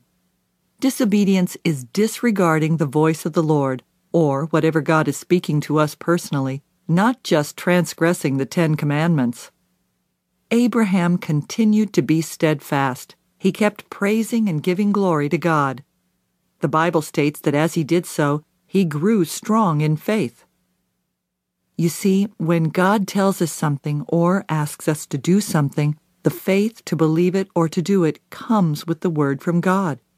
It would be ridiculous for God to expect us to do something and not give us the ability to believe that we can do it. Satan knows how dangerous we will be with a heart full of faith, so he attacks us with doubt and unbelief. It is not that we don't have faith, it is just that Satan is trying to destroy our faith with lies. Let me give you an example. It concerns the time when I received my call to the ministry. It was an ordinary morning like any other, except that I had been filled with the Holy Spirit 3 weeks earlier. I had just finished listening to my first teaching tape. It was a message by Minister Ray Mossholder titled "Cross Over to the Other Side." I was stirred in my heart and amazed that anyone could teach for 1 whole hour from one scripture and that all of his teaching would be interesting. As I was making my bed, I suddenly felt an intense desire well up in me to teach God's Word. Then the voice of the Lord came to me saying, "You will go all over the place and teach my Word, and you will have a large teaching tape ministry." There would have been no natural reason at all for me to believe that God had actually spoken to me, or that I could or ever would do what I thought I had just heard. I had many problems within myself. I would not have appeared to be ministry material, but God chooses the weak and foolish things of the world to confound the wise. 1 Corinthians 1:27, King James Version. He looks on the heart of man and not the flesh. 1 Samuel 16:7. If the heart is right, God can change the flesh. Although there was nothing in the natural to indicate that I should believe, when the desire came over me, I was filled with faith that I could do what the Lord wanted me to do. When God calls, He gives desire, faith, and ability to do the job. But I also want to tell you that during the years I spent in training and waiting, the devil regularly attacked me with doubt and unbelief. God places dreams and visions in the hearts of His people. They begin as little seeds. Just as a woman has a seed planted into her womb when she becomes pregnant, so we become pregnant, so to speak, with the things God speaks and promises. During the pregnancy, Satan works hard to try and get us to abort our dreams. One of the tools he uses is doubt, another is unbelief. Both of these work against the mind. Faith is a product of the Spirit. It is a spiritual force. The enemy doesn't want you and me to get our mind in agreement with our spirit. He knows that if God places faith in us to do a thing, and we get positive and start consistently believing that we can actually do it, then we will do considerable damage to His kingdom. Right action follows right thinking. Do not be conformed to this world, this age, fashioned after and adapted to its external, superficial customs, but be transformed, changed, by the entire renewal of your mind, by its new ideals and its new attitude. Romans 12:2. There is a dynamic principle shown throughout God's Word, and no person will ever walk in victory unless he understands and operates in it. Right action follows right thinking. Let me put it another way. You will not change your behavior until you change your thoughts. In God's order of things, right thinking comes first, and right action follows. I believe that right action or correct behavior is a fruit of right thinking. Most believers struggle trying to do right, but fruit is not the product of struggle. Fruit comes as a result of abiding in the vine, John 15:4, King James Version. And abiding in the vine involves being obedient, John 15:10, King James Version. I always use Ephesians 4:22 through 24 when teaching on this principle. Verse 22 says, "Strip yourselves of your former nature, put off and discard your old unrenewed self, which characterized your previous manner of life and becomes corrupt through lusts and desires that spring from delusion." Verse 24 continues the thought by saying, "And put on the new nature, the regenerate self, created in God's image, godlike in true righteousness and holiness."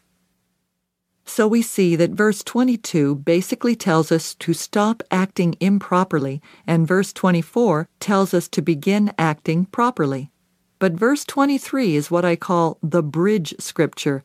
It tells us how to get from verse 22, acting improperly, to verse 24, acting properly, and be constantly renewed in the spirit of your mind, having a fresh mental and spiritual attitude. It is impossible to get from wrong behavior to right behavior without first changing thoughts. A passive person may want to do the right thing, but he will never do so unless he purposely activates his mind and lines it up with God's word and will. An example that comes to mind involves a man who once got into the prayer line at one of my seminars. He had a problem with lust. He really loved his wife and did not want their marriage to be destroyed, but his problem needed to be solved or he would surely ruin his marriage. "Joyce, I have a problem with lust," he said. "I just cannot seem to stay away from other women. Will you pray for my deliverance? I have been prayed for many times, but I never seem to make any progress." This is what the Holy Spirit prompted me to tell him. "Yes, I will pray for you, but you must be accountable for what you are allowing to show on the picture screen of your mind. You cannot visualize pornographic pictures in your thinking or imagine yourself with these other women if you ever want to enjoy freedom." Like this man, others have come to realize on the spot why they are not experiencing a breakthrough even though they want to be free. They want to change their behavior, but not their thinking. The mind is often an area where people play around with sin. Jesus said in Matthew 5:27 and 28, "You have heard that it was said, 'You shall not commit adultery.' But I say to you that everyone who so much as looks at a woman with evil desire for her has already committed adultery with her in his heart. The way for sinful action is paved through sinful thinking." A woman who attended my first home Bible study had committed her life to the Lord and wanted her home and marriage to be straightened out. Everything in her life was a mess. Home, children, marriage, finances, physical condition, etc. She openly said that she did not love her husband. In fact, she actually despised him. Knowing that her attitude was not godly, she was willing to love him, but she just could not seem to tolerate being around him. We prayed. She prayed. Everyone prayed. We shared scripture with her and gave her tapes to listen to. We did everything we knew to do, and even though she was seemingly following our advice, she made no progress. What was wrong? During a counseling session, it was revealed that she had been a daydreamer all her life. She was always imagining a fairy tale existence in which she was the princess and Prince Charming came home from work with flowers and candy, sweeping her off her feet with his devotion to her. She spent her days thinking like this, and when her tired, overweight, sweaty, dirty husband came home from work with one tooth missing, she despised him. Think about this situation for a moment. The woman was born again, and yet her life was a mess. She wanted to obey God and live for Him, and she also wanted to love her husband because she knew it was God's will. She was willing to have victory in her life and marriage, but her mind was defeating her. There was no way she could overcome her disgust for her husband until she began to operate out of a sound mind. She was mentally living in a world that did not exist and never would. Therefore, she was totally unprepared to deal with reality. She had a passive mind, and since she was not choosing her own thinking according to the Word of God, the evil spirits injected thoughts into her mind. As long as she thought they were her own thoughts and enjoyed them, she would never experience victory. She changed her thinking, and her life began to change. She changed her mental attitude toward her husband, and he began to change his appearance and his behavior toward her. Set your mind on what is above. If then you have been raised with Christ to a new life, thus sharing His resurrection from the dead, aim at and seek the rich eternal treasures that are above, where Christ is, seated at the right hand of God. And set your minds and keep them set on what is above, the higher things, not on the things that are on the earth. Colossians 3:1-2. Once again we see the same principle. If you want to live the resurrection life that Jesus has provided, then seek that new, powerful life by setting your mind and keeping it set on things above, not on things on the earth. The Apostle Paul is simply saying that if you and I want the good life, then we must keep our mind on good things. Many believers want the good life, but they are passively sitting around wishing that something good would happen to them. Often they are jealous of others who are living in victory and are resentful that their own lives are so difficult. If you desire victory over your problems, if you truly want to live the resurrection life, you must have backbone and not just wishbone. You must be active, not passive. Right action begins with right thinking. Don't be passive in your mind. Start today choosing right thoughts. Chapter 15. The Mind of Christ. For who has known or understood the mind, the counsels and purposes of the Lord, so as to guide and instruct him and give him knowledge? But we have the mind of Christ, the Messiah, and do hold the thoughts, feelings, and purposes of his heart. 1 Corinthians 2:16. I believe that you have now made a firm decision to choose right thoughts. So let's look at the types of thinking that would be considered right according to the Lord. There are certainly many types of thoughts that would have been considered unthinkable to Jesus when he was on the earth. If we want to follow in his footsteps, then we must begin to think as he did. Right away you're probably thinking, that's impossible, Joyce. Jesus was perfect. I may be able to improve my thinking, but I will never be able to think as he did. Well, the Bible tells us that we have the mind of Christ and a new heart and spirit. A new heart and spirit. A new heart will I give you, and a new spirit will I put within you, and I will take away the stony heart out of your flesh, and give you a heart of flesh. And I will put my spirit within you, and cause you to walk in my statutes, and you shall heed my ordinances and do them. Ezekiel 36:26-27. As Christians, you and I have a new nature, which is actually the nature of God deposited in us at the new birth. We can see from this scripture that God knew if we were to heed his ordinances and walk in his statutes, that He would have to give us His Spirit and a new heart and mind. Romans 8:6 speaks of the mind of the flesh and the mind of the Spirit and tells us that death is the result of following the mind of the flesh, and life is the result of following the mind of the Spirit. We would make tremendous progress simply by learning how to discern life and death. If something is ministering death to you, don't do it any longer. When certain lines of thought fill you full of death, you know immediately that it is not the mind of the Spirit.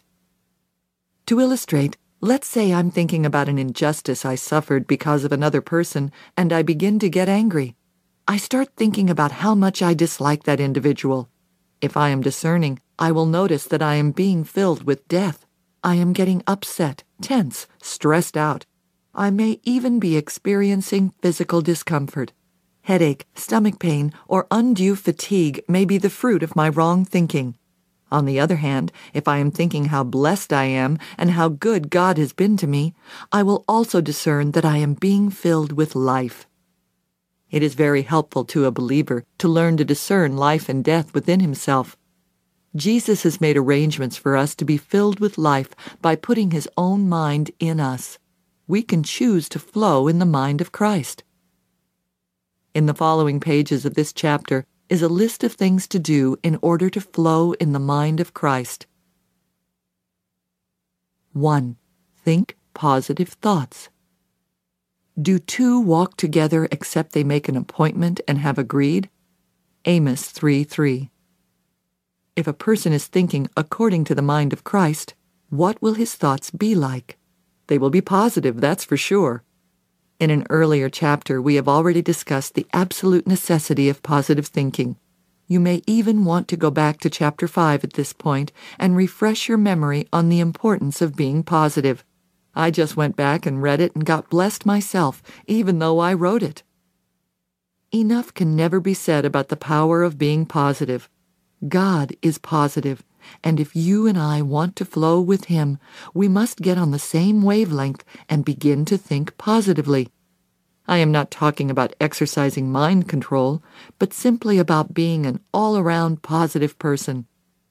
Have a positive outlook and attitude. Maintain positive thoughts and expectations. Engage in positive conversation. Jesus certainly displayed a positive outlook and attitude. He endured many difficulties, including personal attacks, being lied about, being deserted by His disciples when He needed them most, being made fun of, being lonely, misunderstood, and a host of other discouraging things. Yet, in the midst of all these negatives, He remained positive. He always had an uplifting comment, an encouraging word. He always gave hope to all those He came near. The mind of Christ in us is positive. Therefore, any time we get negative, we are not operating with the mind of Christ. Millions of people suffer from depression, and I do not think it is possible to be depressed without being negative, unless the cause is medical. Even in that case, being negative will only increase the problem and its symptoms. According to Psalm 3:3, God is our glory and the lifter of our heads. He wants to lift everything, our hopes, our attitudes, our moods, our head, hands, and heart, our whole life. He is our divine lifter. God wants to lift us up, and the devil wants to press us down. Satan uses the negative events and situations of our life to depress us. The dictionary definition of the word depress is to lower in spirits, sadden. According to Webster, something that is depressed is sunk below the surrounding region, hollow. Depress means to sink, to press down, or to hold below ground level. We regularly have the opportunity to think negative thoughts, but they will only press us down further. Being negative won't solve our problems, it will only add to them. Overcome depression. Psalm 143, 3-10 gives a description of depression and how to overcome it. Let's look at this passage in detail to see the steps we can take to overcome this attack of the enemy. 1. Identify the nature and cause of the problem. For the enemy has pursued and persecuted my soul. He has crushed my life down to the ground.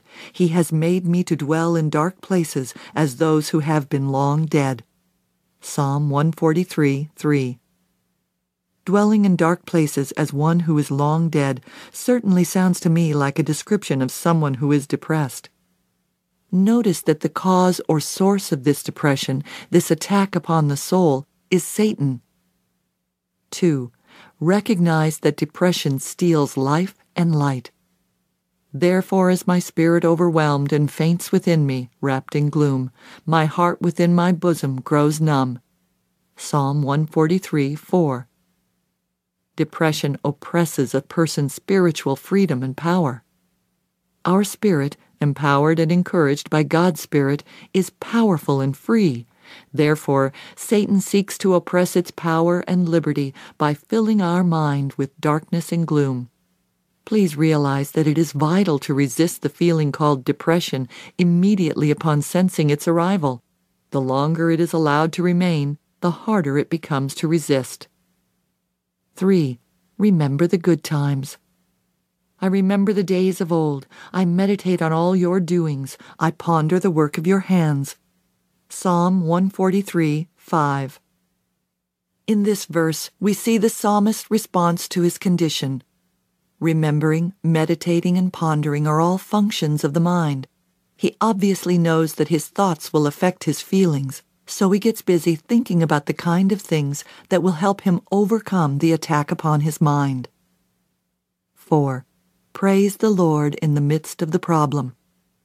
I spread forth my hands to you. My soul thirsts after you like a thirsty land for water. Selah, pause and calmly think of that. Psalm 143:6. The psalmist knows the importance of praise. He lifts his hands in worship. He declares what his need truly is. He needs God. Only the Lord can cause him to feel satisfied.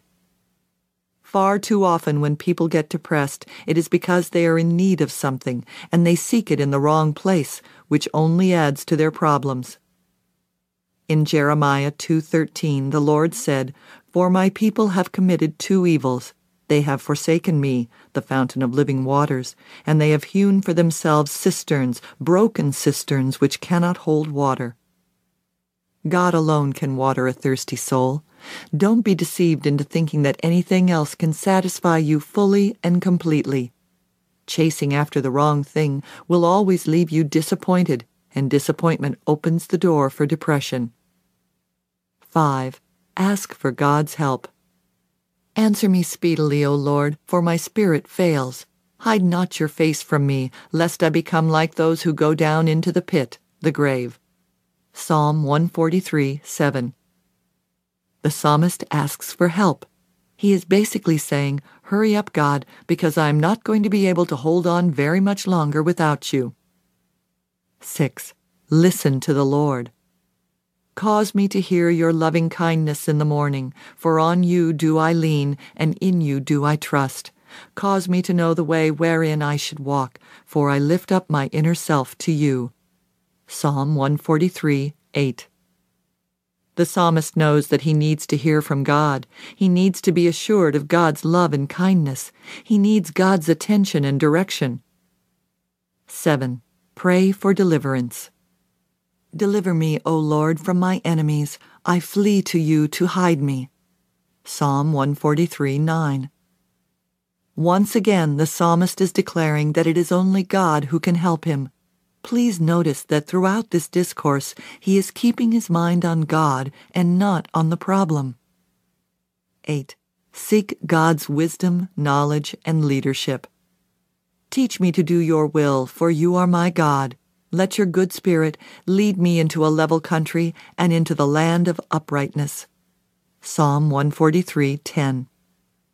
Perhaps the psalmist is indicating that he has gotten out of the will of God and thus opened the door for the attack on his soul. He wants to be in God's will, for he now realizes that it is the only safe place to be. Then he requests that God help him to be stable. I believe his phrase, "lead me into a level country," refers to his unsettled emotions. He wants to be level, not up and down. Use your weapons. For the weapons of our warfare are not physical, weapons of flesh and blood, but they are mighty before God for the overthrow and destruction of strongholds, inasmuch as we refute arguments and theories and reasonings and every proud and lofty thing that sets itself up against the true knowledge of God, and we lead every thought and purpose away captive into the obedience of Christ, the Messiah, the Anointed One. 2 Corinthians 10:4 and 5. Satan uses depression to drag millions into the pit of darkness and despair. Suicide is often the result of depression. A suicidal person is usually one who has become so negative that he sees absolutely no hope for the future. Remember, negative feelings come from negative thoughts. The mind is the battlefield, the place where the battle is won or lost. Choose today to be positive, casting down every negative imagination and bringing your thoughts into the obedience of Jesus Christ. 2 Corinthians 10:5, King James Version. 2. Be God-minded. You will guard him and keep him in perfect and constant peace, whose mind, both its inclination and its character, is stayed on you, because he commits himself to you, leans on you, and hopes confidently in you. Isaiah 26:3. Jesus had a continual fellowship with his heavenly Father. It is impossible to have full fellowship with anyone without having your mind on that individual. If my husband and I are in the car together and he is talking to me, but I have my mind on something else, we are not really fellowshipping because I am not giving him my full attention. Therefore, I believe we can safely say that the thoughts of a person functioning in the mind of Christ would be on God and on all his mighty work. Meditate on God and his works. My whole being shall be satisfied as with marrow and fatness, and my mouth shall praise you with joyful lips, when I remember you upon my bed and meditate on you in the night watches. Psalm 63:5 and 6. I will meditate also upon all your works and consider all your mighty deeds. Psalm 77:12. I will meditate on your precepts and have respect to your ways, the paths of life marked out by your law. Psalm 119:15. I remember the days of old. I meditate on all your doings. I ponder the work of your hands. Psalm 143:5. The psalmist David spoke frequently about meditating on God, his goodness, and his works and ways. It is tremendously uplifting to think on the goodness of God and all the marvelous works of his hands. I enjoy watching television shows about nature, animals, ocean life, etc., because they depict the greatness, the awesomeness of God, his infinite creativity, and how he is upholding all things by the might of his power. Hebrews 1:3.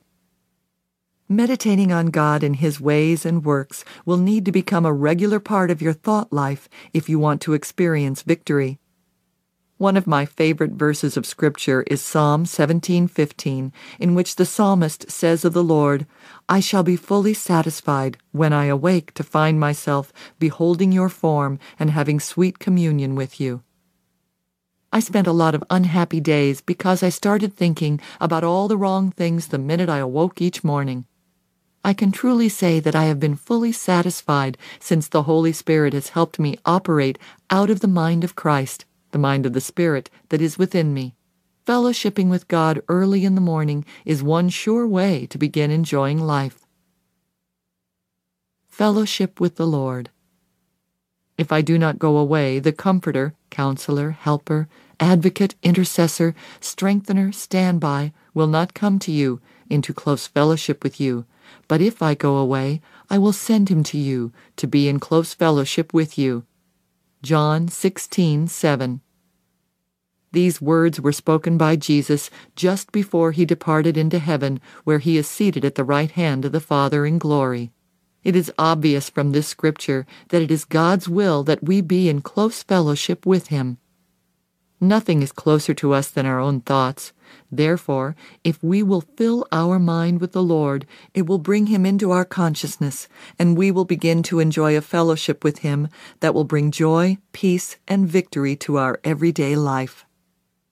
He is always with us just as He promised He would be. Matthew 28:20, Hebrews 13:5.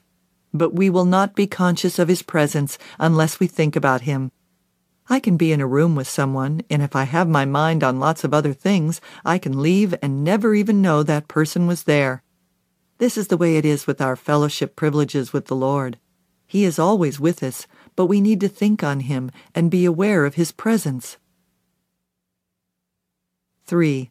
Be God loves me minded.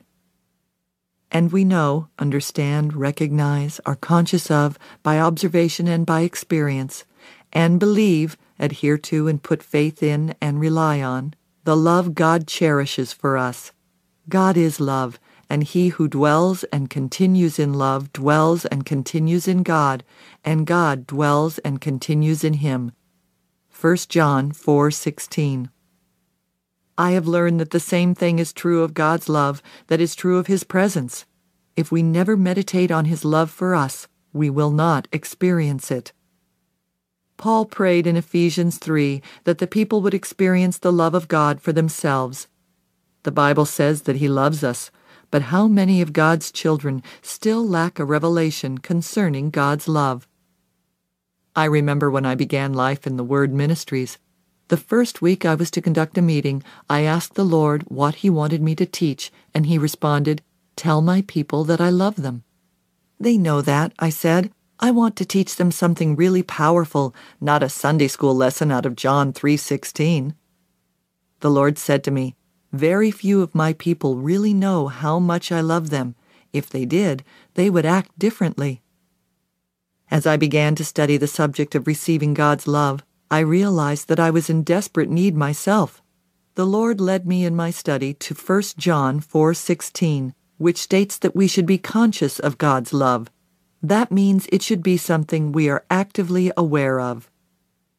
I had an unconscious, vague sort of understanding that God loved me, but the love of God is meant to be a powerful force in our lives, one that will take us through even the most difficult trials into victory.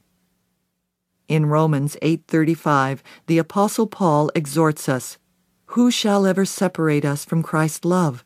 Shall suffering and affliction and tribulation, or calamity and distress, or persecution, or hunger, or destitution, or peril, or sword?" Then, in verse 37, he goes on to say, "Yet amid all these things we are more than conquerors, and gain a surpassing victory through Him who loved us." I studied in this area for a long time, and I became conscious and aware of God's love for me through thinking about His love and by confessing it out loud. I learned scriptures about the love of God, and I meditated on them and confessed them out of my mouth. I did this over and over for months, and all the time the revelation of His unconditional love for me was becoming more and more of a reality to me. Now, His love is so real to me that even in hard times I am comforted by the conscious knowing that He loves me and that I no longer have to live in fear. Fear not.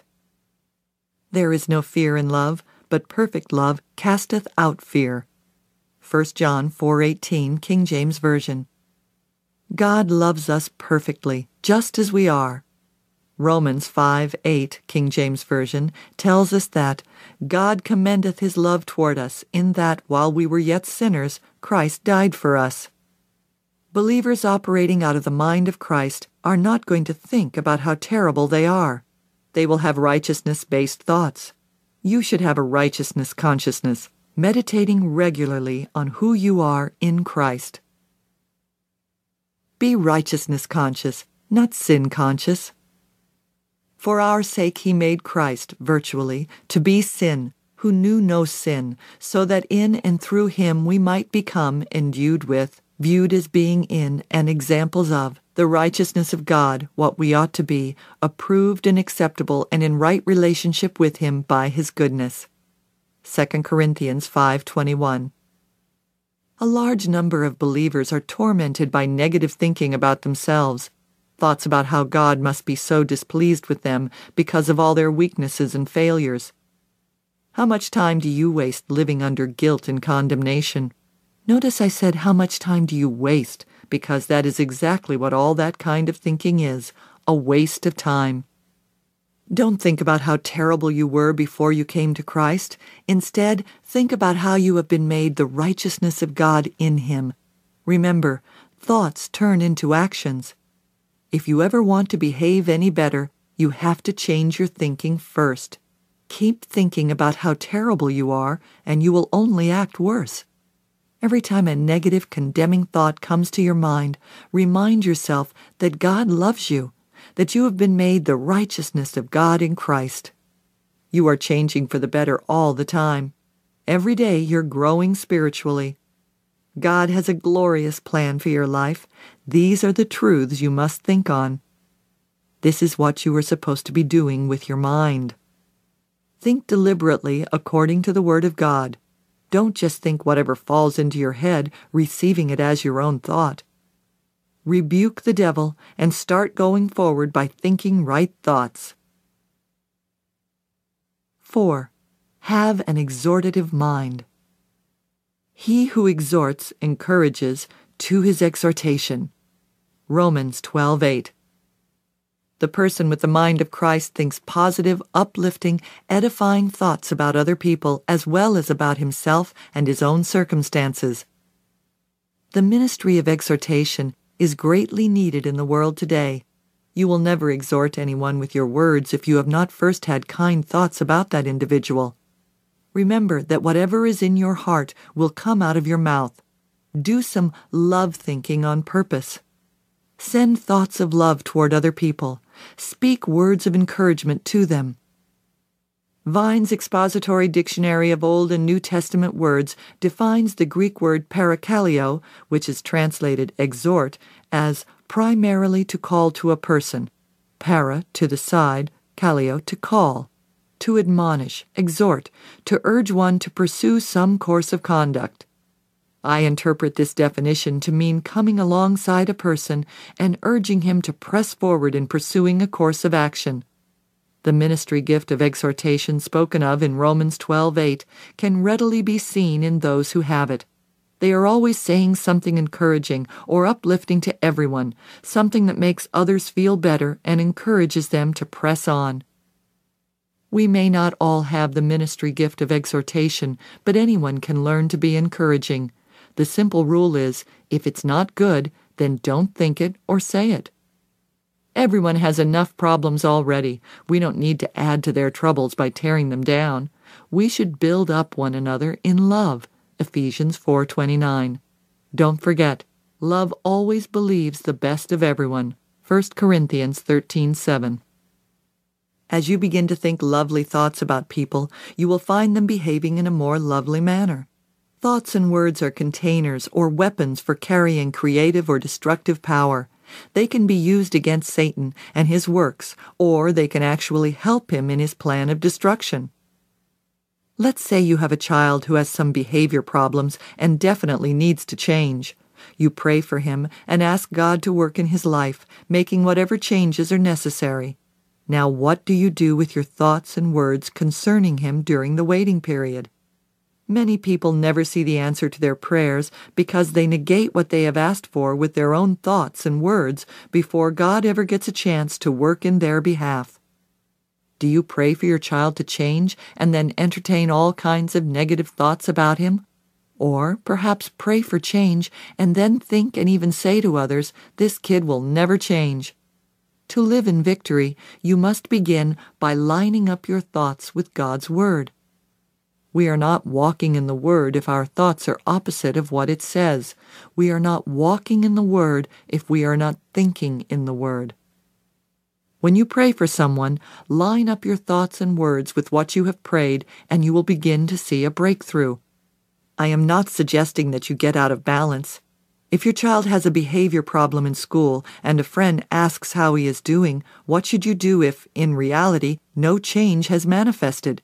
You can say, "Well, we have not seen the breakthrough yet, but I believe God is working and that this child is a powerhouse for the Lord. We will see him change from glory to glory, little by little, day after day. 5. Develop a thankful mind. Enter into his gates with thanksgiving and a thank offering, and into his courts with praise. Be thankful and say so to him. Bless and affectionately praise his name. Psalm 104. A person flowing in the mind of Christ will find his thoughts filled with praise and thanksgiving. Many doors are open to the enemy through complaining. Some people are physically ill and live weak, powerless lives due to this disease called complaining that attacks the thoughts and conversations of people. A powerful life cannot be lived without thanksgiving. The Bible instructs us over and over in the principle of thanksgiving. Complaining in thought or word is a death principle, but being thankful and saying so is a life principle. If a person does not have a thankful heart, mind, thanksgiving will not come out of his mouth. When we are thankful, we will say so. Be thankful at all times. Through him, therefore, let us constantly and at all times offer up to God a sacrifice of praise, which is the fruit of lips that thankfully acknowledge and confess and glorify his name. Hebrews 13:15. When do we offer thanksgiving? At all times, in every situation, in all things, and by so doing we enter into the victorious life where the devil cannot control us. How can he control us if we are going to be joyful and thankful no matter what our circumstances are? Admittedly, this kind of lifestyle sometimes requires a sacrifice of praise or thanksgiving, but I would rather sacrifice my thanksgiving to God than sacrifice my joy to Satan. I have learned, the hard way, that if I get grumpy and refuse to give thanks, then I will end up giving up my joy. In other words, I will lose it to the spirit of complaining. In Psalm 34:1, the psalmist says, "I will bless the Lord at all times. His praise shall continually be in my mouth." How can we be a blessing to the Lord? By letting his praise continually be in our thoughts and mouths. Be a grateful person, one filled with gratitude not only toward God, but also toward people. When someone does something nice for you, let him know that you appreciate it. Show appreciation in your family among the various members. So often we take for granted the things that God has blessed us with. A sure way to lose something is not to appreciate it. I appreciate my husband. We have been married a long time, but I still tell him that I appreciate him. He is a very patient man in many ways and has a lot of other really good qualities. I know that it helps build and maintain good relationships to let people know that we appreciate them, even mentioning certain things specifically that we are thankful for. I deal with many people, and it continues to amaze me how some people are so thankful for every little thing that is done for them, while others are never satisfied no matter how much is done on their behalf. I believe pride has something to do with this problem. Some people are so full of themselves that no matter what others do for them, they think they deserve not only that, but more. They seldom express appreciation. Expressing appreciation is not only good for the other person, but it is good for us because it releases joy in us. Meditate daily on all the things you have to be thankful for.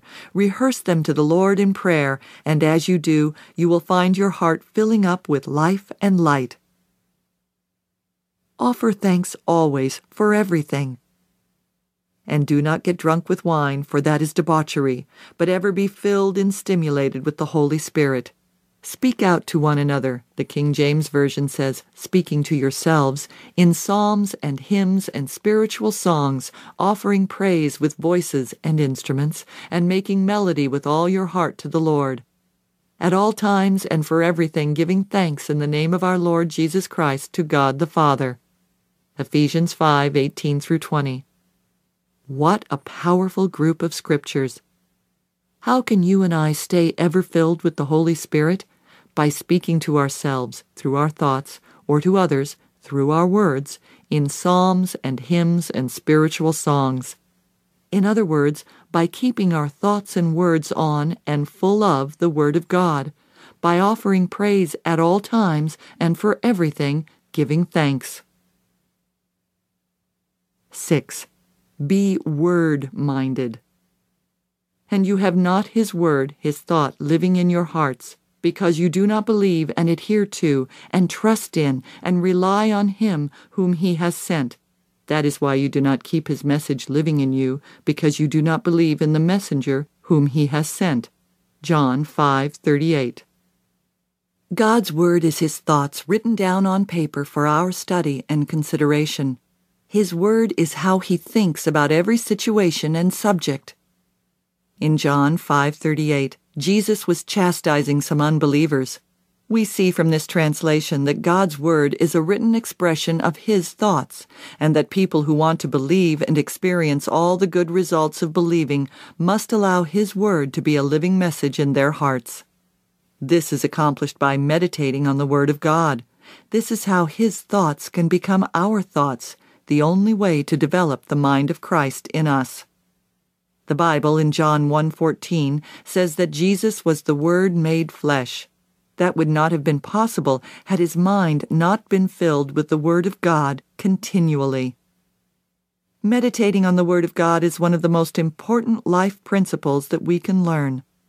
Vine's Expository Dictionary of Old and New Testament Words defines the two Greek words translated meditate as follows: to care for, to attend to, practice, to be diligent in, to practice in the prevalent sense of the word, to ponder, imagine, to premeditate. Another resource adds to murmur or to mutter to the definition. I can't emphasize strongly enough how important this principle is. I call it a life principle because meditating on the Word of God will minister life to you and ultimately to those around you. Many Christians have become fearful of the word meditate due to the meditation practices of pagan and occult religions. But I urge you to remember that Satan has really never had an original idea. He takes what belongs to the kingdom of light and perverts it for the kingdom of darkness. We must be wise enough to realize that if meditation produces such power for the side of evil, that it will also produce power for the cause of good. The principle of meditation comes straight out of the Word of God. Let's take a look at what the Bible has to say about it. Meditate and prosper. This book of the law shall not depart out of your mouth, but you shall meditate on it day and night, that you may observe and do according to all that is written in it. For then you shall make your way prosperous, and then you shall deal wisely and have good success. Joshua 1:8. In this verse, the Lord is telling us plainly that we will never put the word into practice physically if we don't first practice it mentally. Psalm 1, 2, and 3 speaks of the godly man and says, "But his delight and desire are in the law of the Lord, and on his law, the precepts, the instructions, the teachings of God, he habitually meditates, ponders, and studies, by day and by night. And he shall be like a tree firmly planted and tended by the streams of water, ready to bring forth its fruit in its season. Its leaf also shall not fade or wither, and everything he does shall prosper and come to maturity." Meditate and be healed. My son, attend to my words, consent and submit to my sayings. Let them not depart from your sight, keep them in the center of your heart, for they are life to those who find them, healing and health to all their flesh. Proverbs 4:20-22. Remembering that one of the defining words for meditate is to attend, consider this passage of Scripture which says that the words of the Lord are a source of health and healing to the flesh. Meditating, pondering, thinking about the Word of God in our mind will actually affect our physical body. My appearance has been changed during the past 18 years. People tell me that I actually look at least 15 years younger today than I did when I first began to diligently study the Word and make it the central focus of my entire life. Hear and harvest. And he said to them, "Be careful what you are hearing. The measure of thought and study you give to the truth you hear will be the measure of virtue and knowledge that comes back to you, and more besides will be given to you who hear." Mark 4:24. This is like the principle of sowing and reaping. The more we sow, the more we will reap at harvest time. The Lord is saying in Mark 4:24 that the greater the amount of time you and I personally put into thinking about and studying the word we hear, the more we will get out of it. Read and reap. Things are hidden temporarily only as a means to revelation, for there is nothing hidden except to be revealed, nor is anything temporarily kept secret except in order that it may be made known. Mark 4:22. These two verses together are surely telling us that the Word has hidden in it tremendous treasures, powerful life-giving secrets that God wants to reveal to us. They are manifested to those who meditate on, ponder, study, think about, practice mentally, and mutter the Word of God. I know personally, as a teacher of God's Word, the truth of this principle. It seems there is no end to what God can show me out of one verse of Scripture. I will study it one time and get one thing, and another time see something new that I did not even notice before. The Lord keeps revealing His secrets to those who are diligent about the Word. Don't be the kind of person who always wants to live off of someone else's revelation. Study the Word yourself and allow the Holy Spirit to bless your life with truth. I could go on and on about the subject of meditating on God's Word. As I have said, it is one of the most important things that you and I can learn to do. All day long, as you go about your daily affairs, ask the Holy Spirit to remind you of certain scriptures so you can meditate on them. You will be amazed at how much power will be released into your life from this practice. The more you meditate on the Word of God, the more you will be able to readily draw upon its strength in times of trouble. Remember, the power to do the Word comes from the practice of meditating on it. Receive and welcome the Word. So get rid of all uncleanness and the rampant outgrowth of wickedness, and in a humble, gentle, modest spirit, receive and welcome the Word which, implanted and rooted in your hearts, contains the power to save your souls. James 1:21. We see from this scripture that the Word has the power to save us from a life of sin, but only as it is received, welcomed, and implanted and rooted in our hearts, minds. This implanting and rooting takes place through attending to God's Word, by having it in our mind more than anything else. If you and I meditate on our problems all the time, we will become more deeply rooted in them. If we meditate on what is wrong with ourselves or others, we will become more deeply convinced of the problem and never see the solution. It is as if there is an ocean full of life available to us, and the instrument we are given to draw it forth is diligent study and meditation of the Word of God. Our ministry is called Life in the Word, and I can say from experience that there truly is life in the Word of God. Choose life. Now the mind of the flesh, which is sense and reason without the Holy Spirit, is death, death that comprises all the miseries arising from sin, both here and hereafter. But the mind of the Holy Spirit is life and soul peace, both now and forever. Romans 8:6. Calling your attention again to Philippians 4:8 seems to be a good way to close this section of the audiobook. Whatever is true, whatever is worthy of reverence and is honorable and seemly, whatever is just, whatever is pure, whatever is lovely and lovable, whatever is kind and winsome and gracious, if there is any virtue and excellence, if there is anything worthy of praise, think on and weigh and take account of these things. Fix your minds on them. The condition your mind should be in is described in this scripture. You have the mind of Christ, begin to use it. If He wouldn't think it, you shouldn't think it either. It is by this continual watching over your thoughts that you begin to take every thought captive unto the obedience of Jesus Christ. 2 Corinthians 10:5, King James Version. The Holy Spirit is quick to remind you if your mind is beginning to take you in a wrong direction, then the decision becomes yours. Will you flow in the mind of the flesh or in the mind of the Spirit?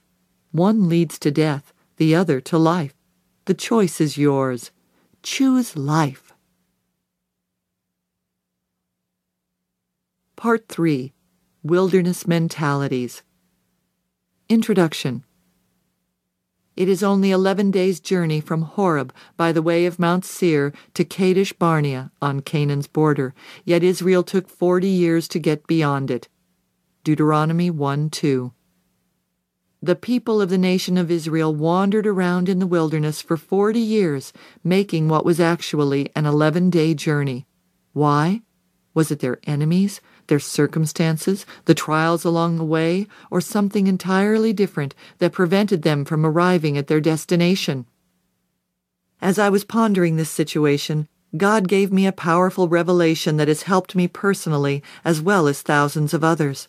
The Lord said to me, "The children of Israel spent 40 years in the wilderness, making an 11-day trip because they had a wilderness mentality." You have stayed here long enough. The Lord our God said to us in Horeb, "You have dwelt long enough on this mountain." Deuteronomy 1:6. We really shouldn't look at the Israelites with such astonishment, because most of us do the same thing they did. We keep going around and around the same mountains instead of making progress. The result is, it takes us years to experience victory over something that could have and should have been dealt with quickly. I think the Lord is saying the same thing to you and me today that He said to the children of Israel in their day. You have dwelt long enough on the same mountain. It is time to move on. Set your mind and keep it set. And set your minds and keep them set on what is above, the higher things, not on the things that are on the earth. Colossians 3:2. God showed me 10 wilderness mentalities that the Israelites had that kept them in the wilderness. A wilderness mentality is a wrong mindset. We can have right or wrong mindsets. The right ones benefit us, and the wrong ones hurt us and hinder our progress. Colossians 3:2 teaches us to set our minds and keep them set.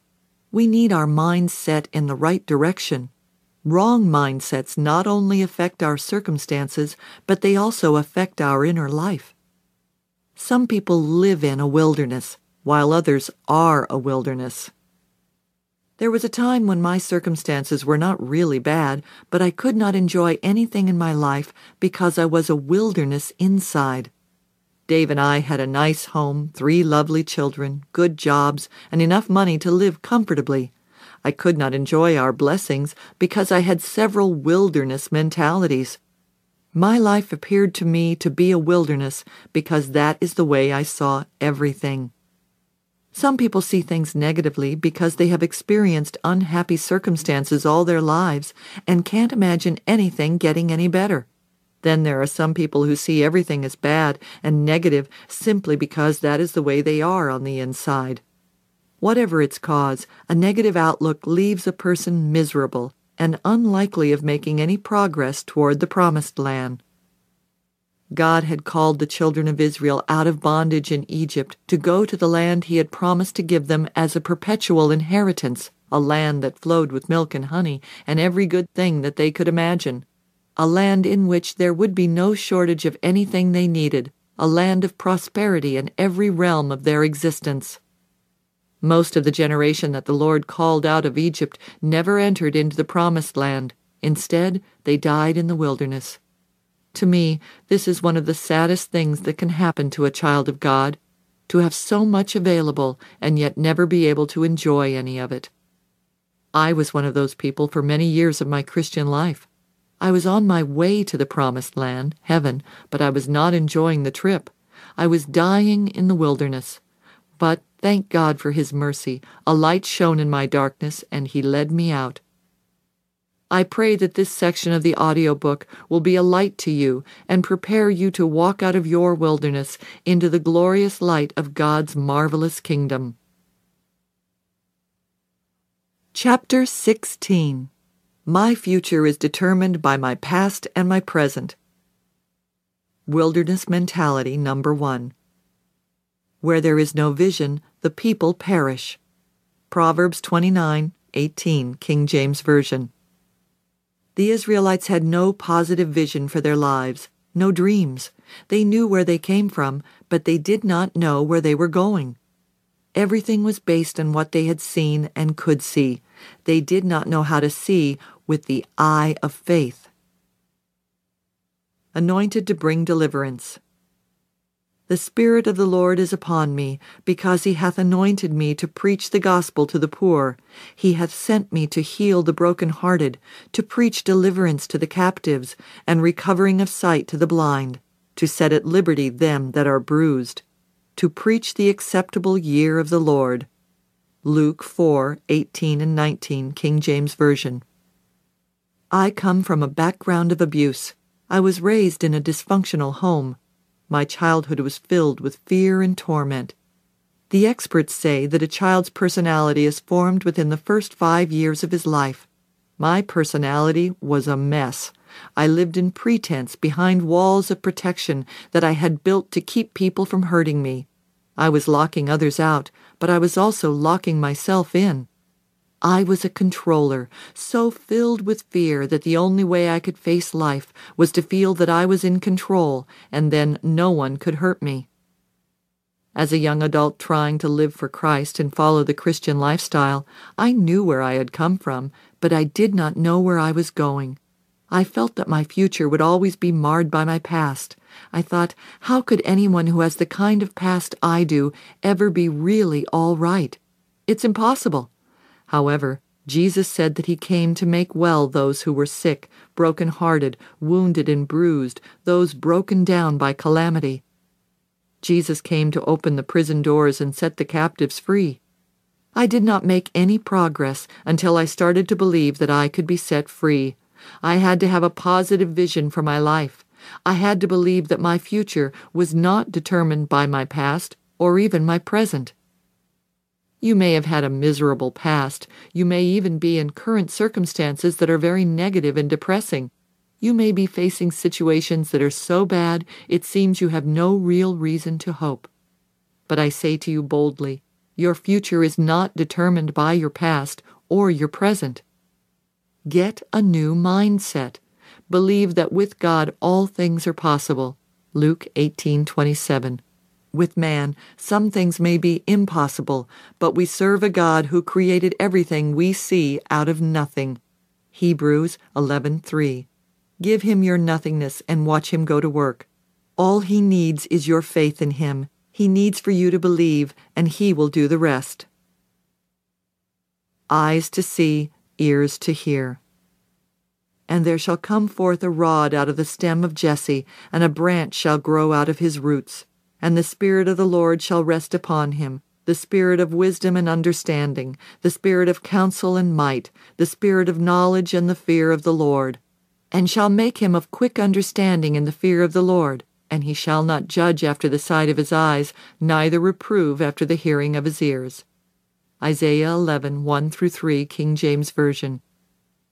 We cannot judge things accurately by the sight of our natural eyes. We must have spiritual eyes to see and ears to hear. We need to hear what the Spirit says, not what the world says.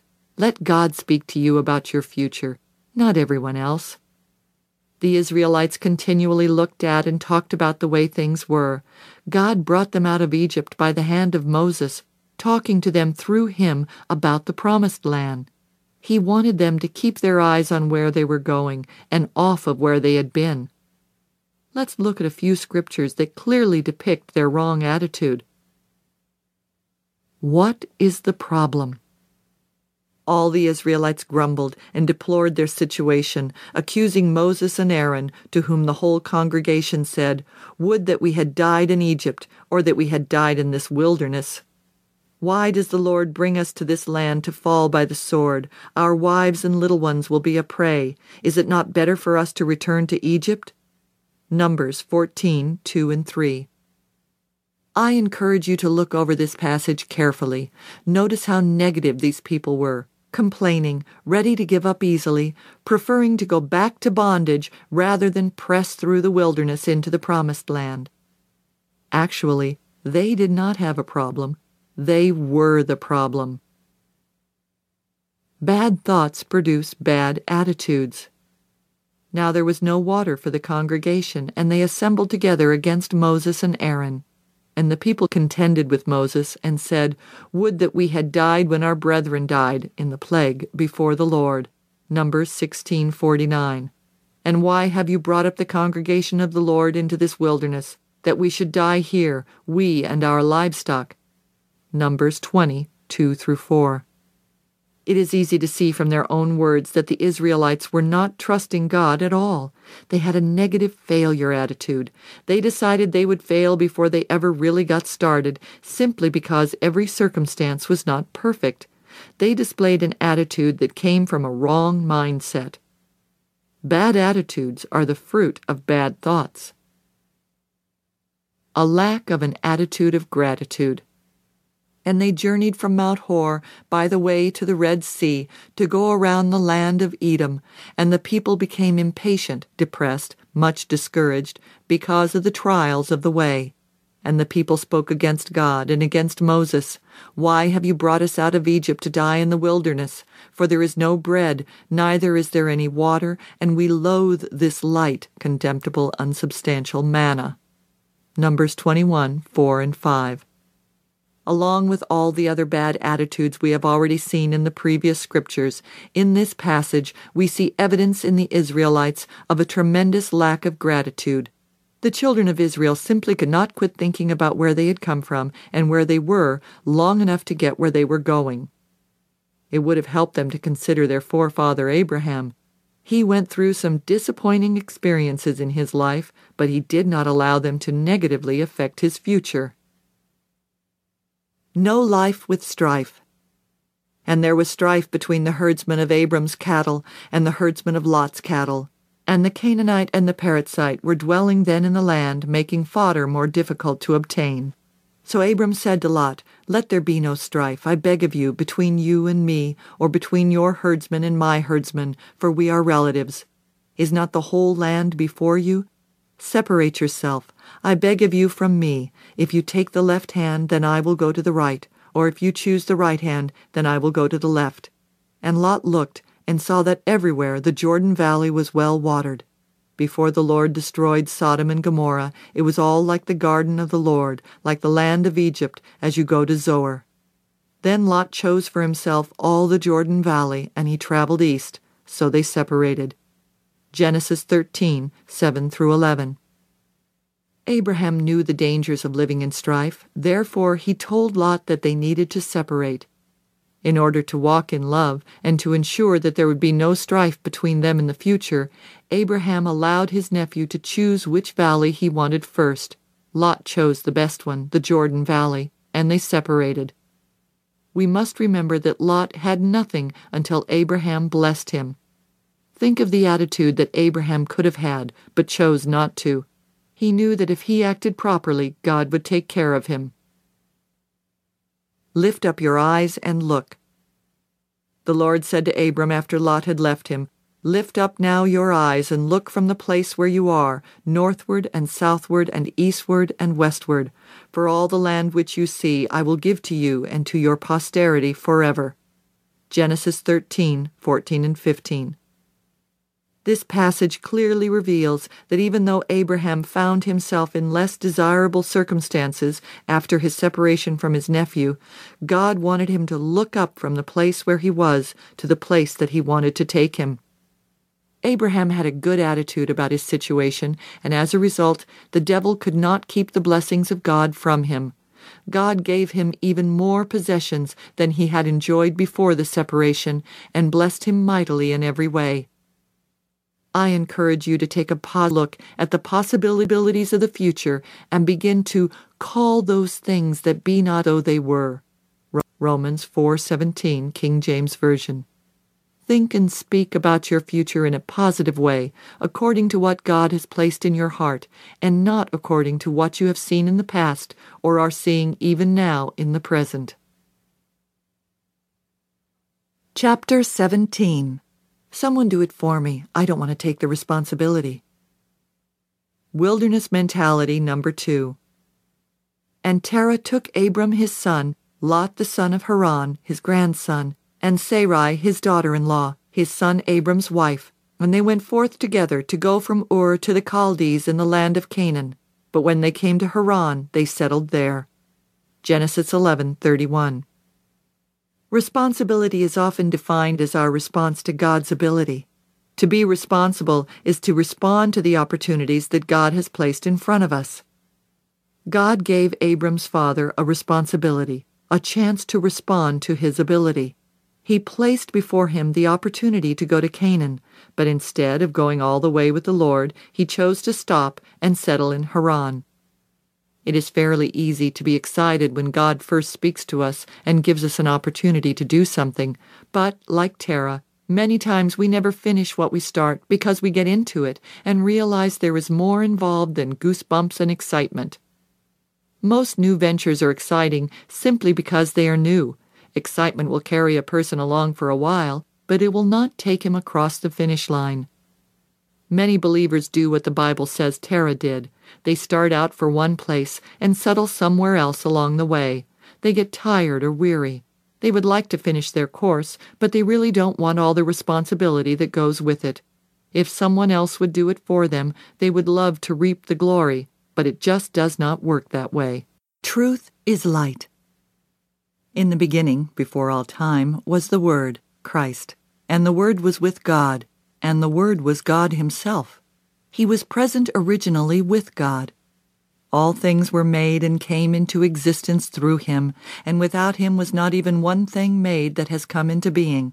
In Him was life, and the life was the light of men. And the light shines on in the darkness, for the darkness has never overpowered it, put it out, or absorbed it, or appropriated it, and is unreceptive to it. John 1:1-5. Truth is one of the most powerful weapons against the kingdom of darkness. Truth is light, and the Bible says that the darkness has never overpowered the light, and it never will. Satan wants to keep things hidden in darkness, but the Holy Spirit wants to bring them into the light and deal with them, so you and I can be truly and genuinely free. Jesus said it was truth that would set us free, John 8:32. That truth is revealed by the Spirit of truth. The Spirit of Truth. I have still many things to say to you, but you are not able to bear them, or to take them upon you, or to grasp them now. But when He, the Spirit of Truth, the truth-giving Spirit, comes, He will guide you into all the truth, the whole, full truth. John 16:12-13. Jesus could have showed His disciples all the truth, but He knew they were not ready for it. He told them that they would have to wait until the Holy Spirit came down from heaven to abide with them and to dwell in them. After Jesus had ascended into heaven, He sent the Holy Spirit to work with us, preparing us continually for God's glory to be manifested through us in varying degrees. How can we have the Holy Spirit working in our lives if we will not face truth? He is called the Spirit of Truth. A major facet of His ministry to you and me is to help us face truth, to bring us to a place of truth, because only the truth will set us free. Something in your past, a person, event, or circumstance that hurt you, may be the source of your wrong attitude and behavior, but don't allow it to become an excuse to stay that way. Many of my behavior problems were definitely caused from being sexually, verbally, and emotionally abused for many years. But I was trapped in the wrong behavior patterns as long as I used the abuse as an excuse for them. That is like defending your enemy by saying, "I hate this thing, but this is why I keep it." You can definitely experience glorious freedom from every bondage. You don't have to spend 40 years wandering in the wilderness. Or if you have already spent 40 years or more out there because you didn't know that wilderness mentalities were keeping you there, today can be your day of decision. Ask God to start showing you the truth about yourself. When He does, hang on. It won't be easy, but remember, He has promised, "I will never leave you nor forsake you."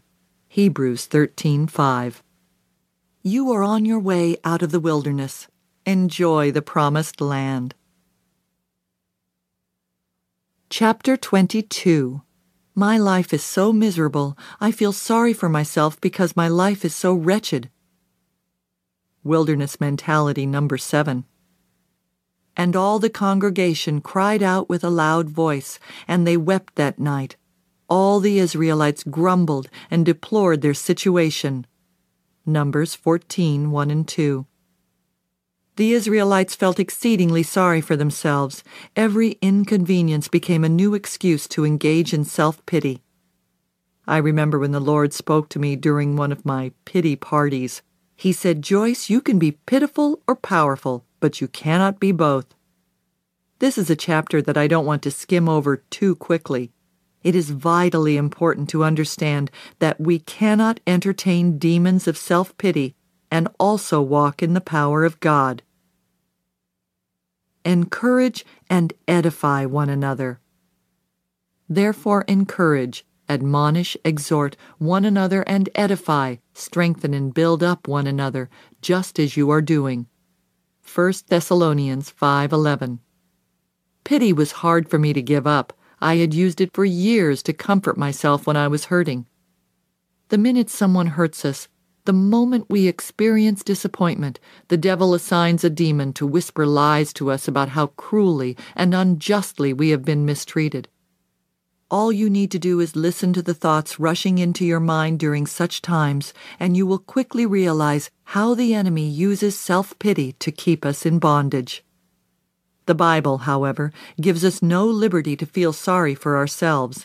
Instead, we are to encourage and edify one another in the Lord. There is a true gift of compassion, which is having godly pity toward others who are hurting and spending our life relieving their suffering. But self-pity is perverted because it is taking something that God intended to be given to others and turning it in on ourselves. Love is the same way. Romans 5:5, King James Version, says that the love of God has been shed abroad in our hearts by the Holy Ghost. He has done this so we might know how much God loves us and that we may be able to love others. When we take the love God meant to be given away and turn it in toward ourselves, it becomes selfishness and self-centeredness, which actually destroys us.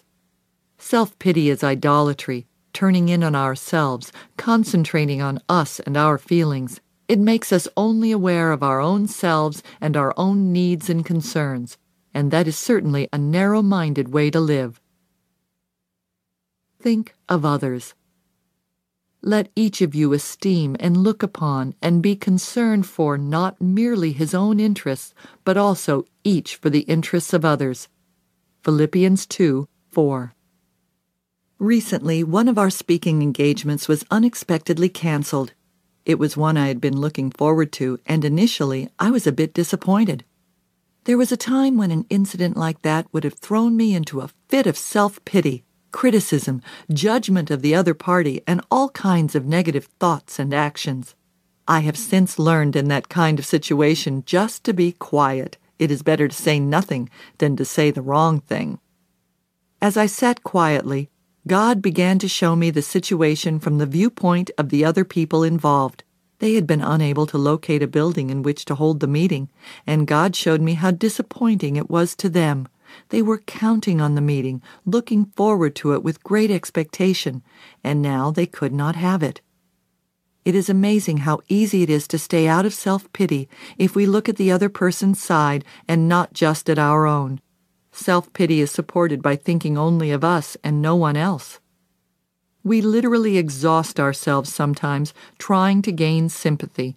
Yes, self-pity is a major trap and one of Satan's favorite tools to keep us in the wilderness. If we are not careful, we can actually become addicted to it.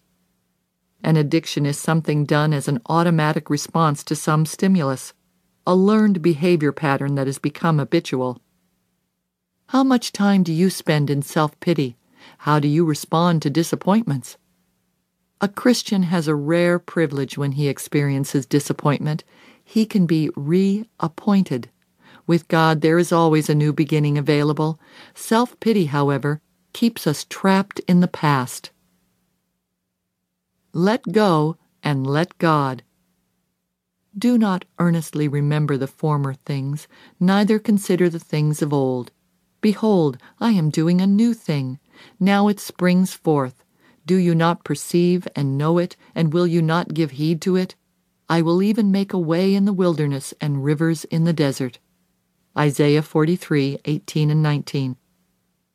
I wasted so many years of my life feeling sorry for myself. I was one of those cases of addiction. My automatic response to any kind of disappointment was self-pity. Satan would immediately fill my mind with wrong thoughts, and not knowing how to think about what I was thinking about, I simply thought on whatever fell into my head. The more I thought, the more pitiful I felt. I often tell stories about the early years of our marriage. Every Sunday afternoon during football season, Dave wanted to watch the games on television. If it was not football season, it was some other ball season. Dave enjoyed it all, and I did not enjoy any of it.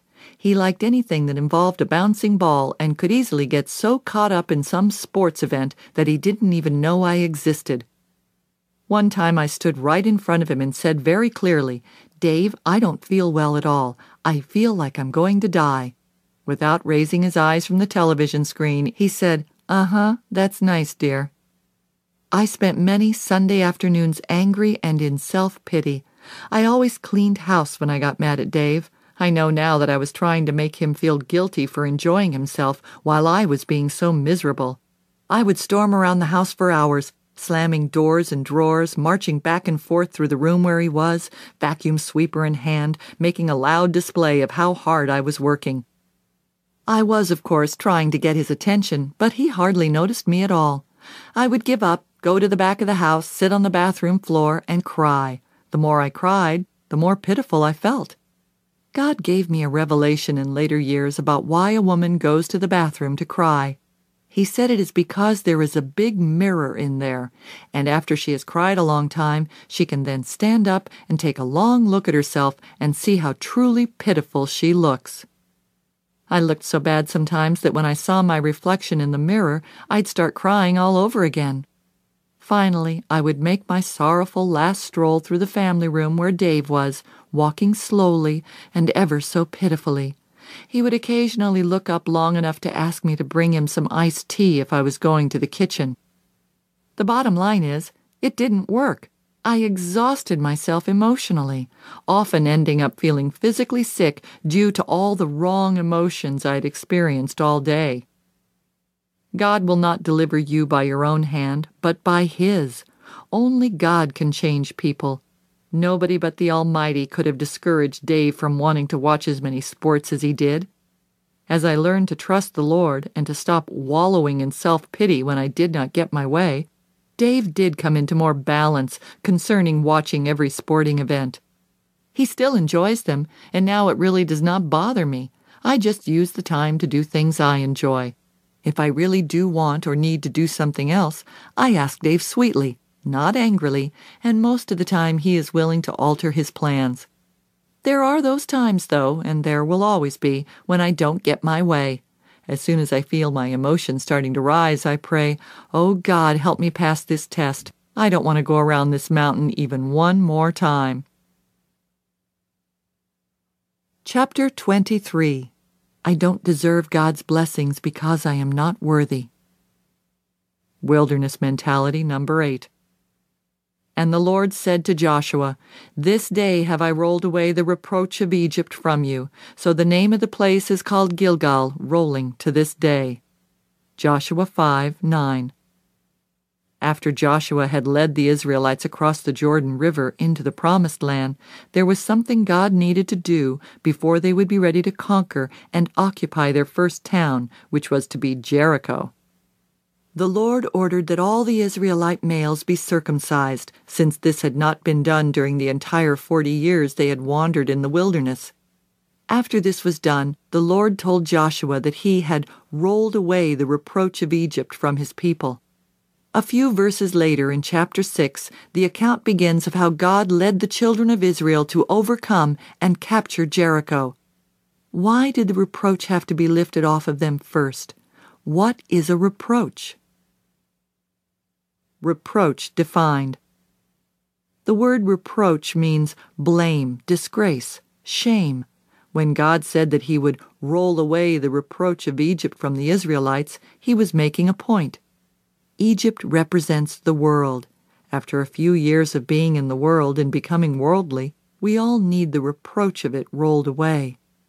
Because of the things I had done and what had been done to me, I had a shame-based nature. I blamed myself for what had happened to me, even though much of it had taken place in my childhood and there was nothing I could have done to stop it. We have said that grace is the power of God coming to us as a free gift from Him to help us do with ease what we cannot do ourselves. God wants to give us grace, and Satan wants to give us disgrace, which is another word for reproach. Disgrace told me that I was no good, not worthy of God's love or help. Shame had poisoned my inner man. I was not only ashamed of what had been done to me, but I was ashamed of myself. Deep down inside, I did not like myself. God's rolling away the reproach from us means that each of us must receive for ourselves the forgiveness He is offering for all our past sins. You must realize that you can never deserve God's blessings. You can never be worthy of them. You can only humbly accept and appreciate them and be in awe of how good He is and how much He loves you. Self-hatred, self-rejection, refusal to accept God's forgiveness by forgiving yourself, not understanding righteousness through the blood of Jesus, and all related problems will definitely keep you wandering in the wilderness. Your mind must be renewed concerning right standing with God through Jesus and not through your own works. I am convinced, after many years in ministry, that about 85% of our problems stem from the way we feel about ourselves. Any person you know who is walking in victory is also walking in righteousness. I know I don't deserve God's blessings, but I receive them anyway because I am a joint heir with Christ. Romans 8:17, King James Version. He earned them, and I get them by placing my faith in Him. Heir or laborer.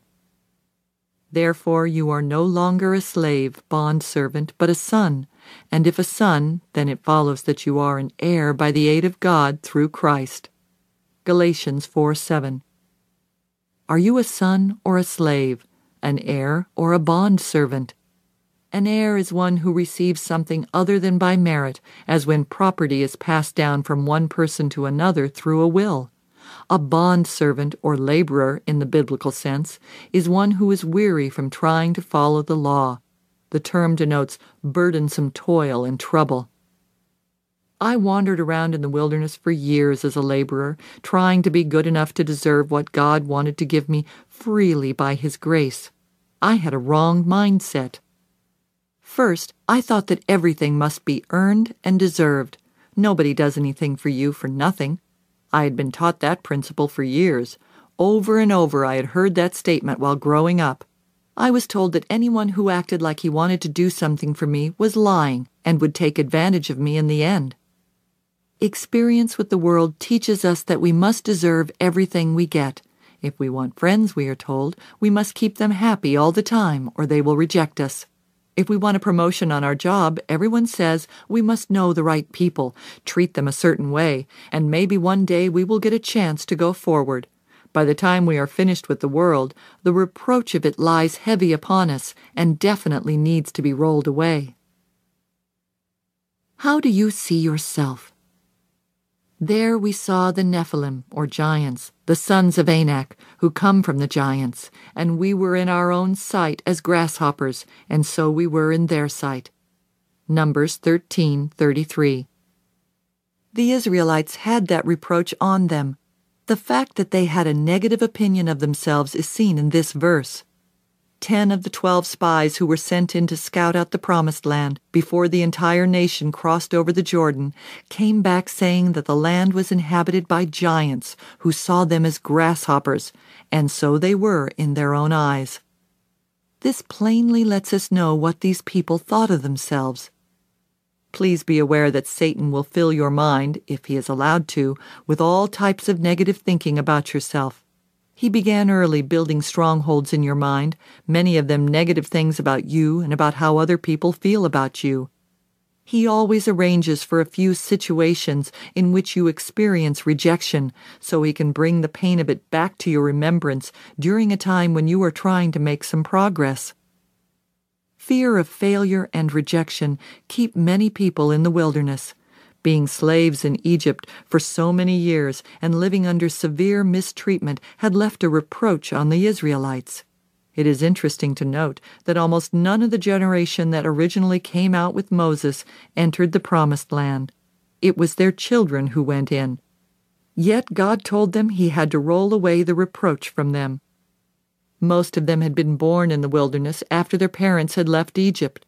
How could they have the reproach of Egypt upon them when they did not even live there? Things that were on your parents can be passed on to you. Attitudes, thoughts, and behavior patterns can be inherited. A wrong mindset that your parents had can become your mindset. The way you think about a certain subject can be passed down to you, and you won't even know why you think that way. A parent who has a poor self-image, an attitude of unworthiness and "I don't deserve God's blessings" mindset can definitely pass that mindset on to his children. Even though I talked about this earlier in the audiobook, because it is such an important area, let me mention again that you need to be aware of what goes on in your mind in regard to yourself. God is willing to give you mercy for your failures if you are willing to receive it. He does not reward the perfect who have no flaws and never make mistakes, but those who put their faith and trust in Him. Your faith in God pleases Him. But without faith it is impossible to please and be satisfactory to Him, for whoever would come near to God must necessarily believe that God exists and that He is the rewarder of those who earnestly and diligently seek Him out. Hebrews 11:6. Please notice that without faith you cannot please God. Therefore, no matter how many good works you offer, it will not please Him if they were done to earn His favor. Whatever we do for God should be because we love Him, not because we are trying to get something from Him. This powerful scripture says that God is a rewarder of those who diligently seek Him. I rejoiced when I finally saw this. I know I have made many mistakes in the past, but I also know that I have diligently sought the Lord with all my heart. That means that I qualify for rewards. I decided a long time ago that I would receive any blessing that God wanted to give me. The Lord wanted to take the Israelites into the Promised Land and bless them beyond their wildest imaginations, but first He had to roll the reproach off of them. They could not have received from Him properly as long as they were burdened down with shame, blame, and disgrace. Above reproach. Even as in His love He chose us, actually picked us out for Himself as His own, in Christ, before the foundation of the world, that we should be holy, consecrated and set apart for Him, and blameless in His sight, even above reproach, before Him in love. Ephesians 1:4. This is a wonderful scripture. In it the Lord tells us that we are His and sets forth what He wants for us, that we should know that we are loved, special, valuable, and that we should be holy, blameless, and above reproach. Naturally, we should do what we can to live holy lives. But thank God, when we do make mistakes, we can be forgiven and restored to holiness, made once again blameless and above reproach, all in Him. Without reproaching or fault-finding. If any of you is deficient in wisdom, let him ask of the giving God, who gives to everyone liberally and ungrudgingly, without reproaching or fault-finding, and it will be given him. James 1:5. This is another great scripture that teaches us to receive from God without reproach. James had been previously speaking to people who were having trials, and now he is telling them that if they need wisdom in their situation, they should ask God. He assures them that He won't reproach or find fault with them. He will just help them. You will never make it through the wilderness without a great deal of help from God. But if you have a negative attitude about yourself, even when he does try to help you, you won't receive it. If you desire to have a victorious, powerful, positive life, you cannot be negative about yourself. Don't look only at how far you have to go, but at how far you have come. Consider your progress and remember Philippians 1:6. I am convinced and sure of this very thing, that he who began a good work in you will continue until the day of Jesus Christ, right up to the time of his return, developing that good work and perfecting and bringing it to full completion in you. Think and speak positively about yourself. Chapter 24. Why shouldn't I be jealous and envious when everybody else is better off than I am? Wilderness mentality number 9. When Peter saw him, John, he said to Jesus, Lord, what about this man? Jesus said to him, If I want him to stay, survive, live till I come, what is that to you? What concern is it of yours? You follow me. John 21:21 and 22. In John 21, Jesus was conversing with Peter regarding the hardships that he would have to endure in order to serve and glorify him. As soon as Jesus had said these things to him, Peter turned, saw John, and immediately asked Jesus what his will was for him. Peter wanted to make sure that if he were going to have to go through rough times ahead, so would John. In answer, Jesus politely told Peter to mind his own business. Minding, having our mind set on other people's business, will keep us in the wilderness. Jealousy, envy, and mentally comparing ourselves and our circumstances with others is a wilderness mentality.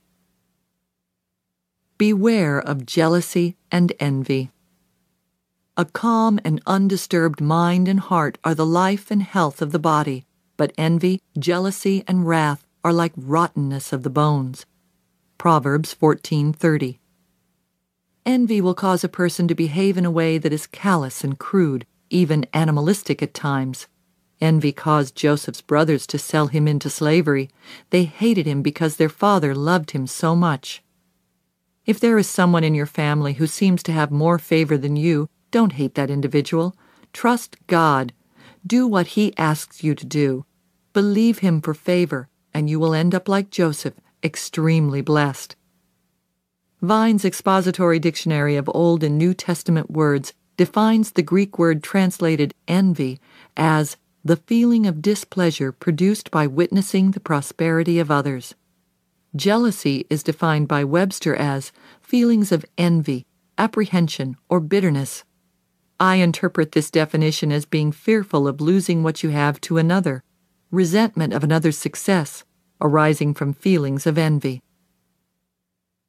Don't compare and compete. Now an eager contention arose among them as to which of them was considered and reputed to be the greatest. But Jesus said to them, The kings of the Gentiles are deified by them and exercise lordship, ruling as emperor gods over them, and those in authority over them are called benefactors and well-doers. But this is not to be so with you. On the contrary, let him who is greatest among you become like the youngest, and him who is the chief and leader like one who serves. Luke 22:24-26. In my early life, I had an abundance of struggles with jealousy, envy, and comparison. This is a common trait of the insecure. If we are not secure concerning our own worth and value as a unique individual, we will naturally find ourselves competing with anyone who appears to be successful and doing well. Learning that I was an individual, that God has a unique personal plan for my life, has indeed been one of the most valuable and precious freedoms the Lord has granted me. I am assured that I need not compare myself or my ministry with anyone. I am always encouraged that there is hope for me when I look at Jesus' disciples and realize that they struggled with many of the same things I do. In Luke 22, we find the disciples arguing over which of them was the greatest. Jesus responded to them by saying that the greatest was actually the one who was willing to be considered the least, or the one who was willing to be a servant. Our Lord spent a great deal of his time trying to teach his disciples that life in the kingdom of God is usually the direct opposite of the way of the world or the flesh. Jesus taught them things like, "Many who are first will be last, and the last will be first." Mark 10:31. "Rejoice with those who are blessed." Luke 15:6 and 9, King James Version. "Pray for your enemies, and bless those who mistreat you." Matthew 5:44. The world would say that this is foolishness, but Jesus says it is true power. Avoid worldly competition. Let us not become vainglorious and self-conceited, competitive and challenging and provoking and irritating to one another, envying and being jealous of one another. Galatians 5:26. According to the world's system, the best place to be is ahead of everyone else. Popular thinking would say that we should try to get to the top no matter who we have to hurt on the way up. But the Bible teaches us that there is no such thing as real peace until we are delivered from the need to compete with others. Even in what is supposed to be considered fun games, we often see competition get so out of balance that people end up arguing and hating one another rather than simply relaxing and having a good time together. Naturally, human beings don't play games to lose. Everyone is going to do his best. But when a person cannot enjoy a game unless he is winning, he definitely has a problem, possibly a deep-rooted one that is causing other problems in many areas of his life. We should definitely do our best on the job. There is nothing wrong with wanting to do well and advance in our chosen profession. But I encourage you to remember that promotion for the believer comes from God and not from man. You and I don't need to play worldly games to get ahead. God will give us favor with him and with others if we will do things his way. Proverbs 3:3 and 4, King James Version. Jealousy and envy are torments from hell. I spent many years being jealous and envious of anyone who looked better than I did or had talents I didn't have. I secretly lived in competition with others in ministry. It was very important to me that my ministry be bigger in size, better attended, more prosperous, etc., than anyone else's. If another person's ministry surpassed mine in any way, I wanted to be happy for that individual because I knew it was God's will and way, but something in my soul just would not allow it. I found as I grew in the knowledge of who I was in Christ and not in my works that I gained freedom in not having to compare myself or anything I did with anyone else. The more I learned to trust God, the more freedom I enjoyed in these areas. I learned that my Heavenly Father loves me and will do for me whatever is best for me. What God does for you or for me may not be what he does for someone else, but we must remember what Jesus said to Peter. Don't be concerned about what I choose to do with someone else. You follow me. A friend of mine was once given something as a gift from the Lord that I was believing for and had wanted a long time. Now, I did not consider this friend to be nearly as spiritual as I, and so I became very jealous and envious when she excitedly came to my door sharing with me what God had done for her. Of course, in her presence I pretended to be happy for her, but in my heart I wasn't. When she left, attitudes rolled out of me that I would never have thought were in me. I actually resented God's blessing her because I did not think she deserved it.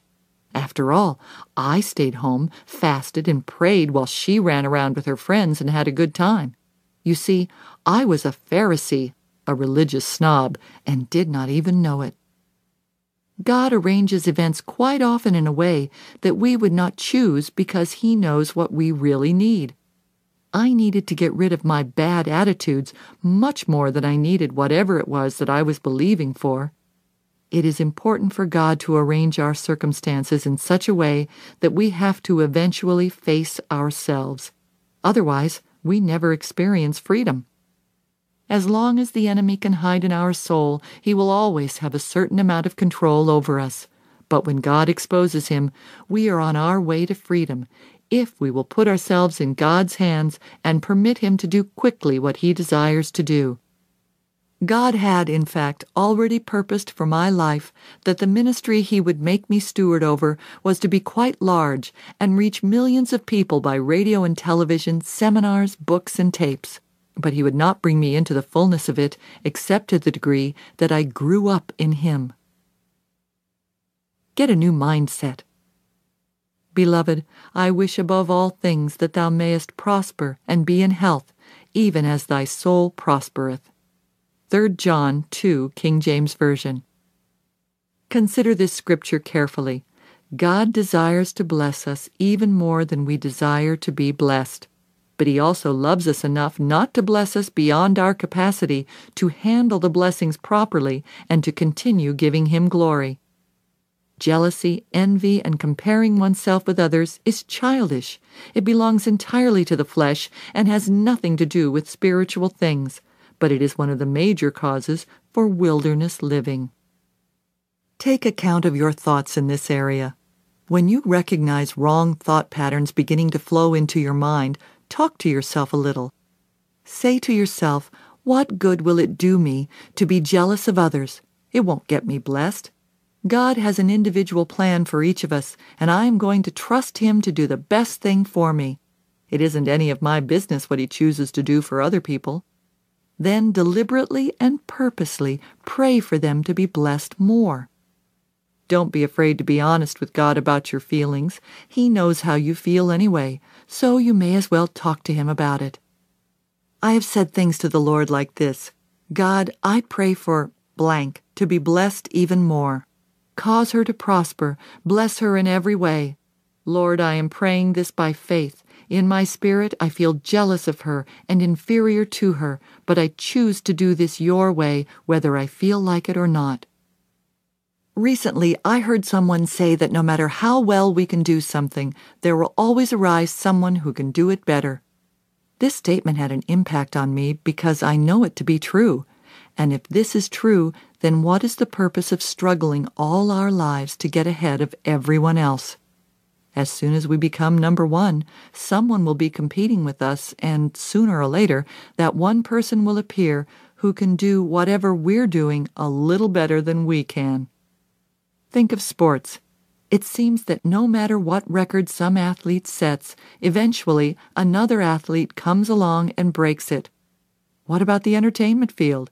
The current star is only tops for a certain period of time, and then someone new comes along to take his place. What a terrible deception it is to think that we must always struggle to get ahead of everyone else, and then fight to stay there. God told me a long time ago to remember that shooting stars rise quickly and get a lot of attention, but usually they are around for only a short period of time. Most of the time they fall as quickly as they arise. He told me that it is much better to be around for the long haul, hanging in there, and doing what He has asked me to do to the best of my ability. He has assured me that He will take care of my reputation. For my part, I have decided that whatever He wants me to do and be is all right with me. Why? Because He knows what I can handle better than I do. Perhaps you have had a mental stronghold for a long time in this area. Each time you come across someone who appears to be a little ahead of you, you feel jealousy, envy, or a desire to enter into competition with that person. If so, I exhort you to get a new mindset. Set your mind to be happy for others and trust God with yourself. It will take some time and persistence, but when that old mental stronghold has been torn down and replaced by the Word of God, you will be on your way out of the wilderness and into the promised land. Chapter 25. I'm going to do it my way or not at all. Wilderness mentality number 10. That they might set their hope in God and not forget the works of God, but might keep His commandments, and might not be as their fathers, a stubborn and rebellious generation, a generation that set not their hearts aright, nor prepared their hearts to know God, and whose spirits were not steadfast and faithful to God. Psalm 78, 7 and 8. The Israelites displayed much stubbornness and rebellion during their years in the wilderness. That is precisely what caused them to die out there. They just would not do what God told them to do. They would cry out to God to get them out of trouble when they got into a mess. They would even respond to His instructions with obedience until circumstances improved. Then, repeatedly, they would go right back into rebellion. This same cycle is repeated and recorded so many times in the Old Testament that it is almost unbelievable. And yet, if we are not walking in wisdom, we will spend our lives doing the same thing. I suppose some of us are just by nature a little more stubborn and rebellious than others. And then, of course, we must consider our roots and how we got started in life, because that affects us also. I was born with a strong personality and probably would have spent many years trying to do it my way no matter what. But the years I spent being abused and controlled, added to an already strong personality, combined together to develop in me the mindset that nobody was going to tell me what to do. Obviously, God had to deal with this bad attitude before He could use me. The Lord demands that we learn to give up our own way and be pliable and moldable in His hands. As long as we are stubborn and rebellious, He can't use us. I describe stubborn as obstinate, difficult to handle or work with, and rebellious as resisting control, resisting correction, unruly, refusing to follow ordinary guidelines. Both of these definitions describe me as I was. The abuse I had suffered in my early life caused a lot of my out-of-balance attitudes toward authority. But as I said earlier in this audiobook, I could not allow my past to become an excuse to stay trapped in rebellion or anything else. Victorious living demands prompt, exact obedience to the Lord. We grow in our ability and willingness to lay aside our will and do His. It is vital that we continue to make progress in this area. It is not enough to reach a certain plateau and think, I've gone as far as I'm going to go. We must be obedient in all things, not holding back anything or keeping any doors in our lives closed to the Lord. We all have these certain areas that we hang on to as long as possible, but I exhort you to remember that a little leaven leavens the entire lump. 1 Corinthians 5:6, King James Version. God wants obedience, not sacrifice. Samuel said to King Saul, "Has the Lord as great a delight in burnt offerings and sacrifices as in obeying the voice of the Lord? Behold, to obey is better than sacrifice, and to hearken than the fat of rams. For rebellion is as the sin of witchcraft, and stubbornness is as idolatry and teraphim, household good luck images. Because you have rejected the word of the Lord, He also has rejected you from being king." 1 Samuel 15:22 and 23. An examination of Saul's life shows us vividly that he was given an opportunity to be king. He did not maintain the position for long because of stubbornness and rebellion. He had his own idea about things. One time when Samuel the prophet was correcting Saul for not doing what he had been instructed to do, Saul's reply was, "I thought..." He then proceeded to express his idea of how he thought things should have been done. 1 Samuel 10:6-8, 13:8-14. Samuel's answer to King Saul was that God desires obedience, not sacrifice. Often we don't want to do what God asks, and then we attempt to do something to compensate for our disobedience. How many of God's children fail to reign as kings in life? Romans 5:17, Revelations 1:6, King James Version, because of their stubbornness and rebellion. The introduction to the book of Ecclesiastes in the Amplified Bible says this: "The purpose of this book is to investigate life as a whole and to teach that in the final analysis, life is meaningless without proper respect and reverence for God." We must understand that without obedience, there is no proper respect and reverence. The rebellion shown by many children today is caused by a lack of proper respect and reverence for their parents. This is usually the fault of the parents because they have not lived in front of their children a life that would evoke respect and reverence. Most scholars agree that the book of Ecclesiastes was written by King Solomon, who was given more wisdom from God than any other man. If Solomon had so much wisdom, how could he have made so many sad mistakes in his life? The answer is simple. It is possible to have something and not use it. We have the mind of Christ, but do we always use it? Jesus has been made unto us wisdom from God, but do we always use wisdom? Solomon wanted to go his own way and do his own thing. He spent his life trying first one thing and then another. He had anything and everything that money could buy, the best of every worldly pleasure, and yet this is what he said at the conclusion of the book. All has been heard. The end of the matter is, fear God, revere and worship him, knowing that he is, and keep his commandments, for this is the whole of man, the full, original purpose of his creation, the object of God's providence, the root of character, the foundation of all happiness, the adjustment to all inharmonious circumstances and conditions under the sun, and the whole duty for every man. Ecclesiastes 12:13. Let me put into my own words what I receive from this scripture.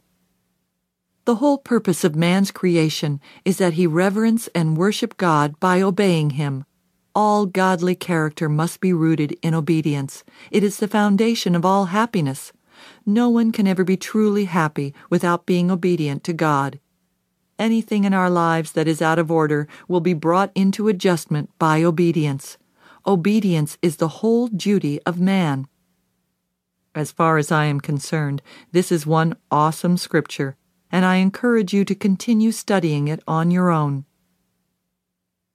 Obedience and disobedience. Both have consequences. For as by one man's disobedience many were made sinners, so by the obedience of one shall many be made righteous. Romans 5:19, King James Version. Our choice to obey or not to obey not only affects us, but multitudes of others. Just think of it. If the Israelites had promptly obeyed God, how much greater their lives would have been.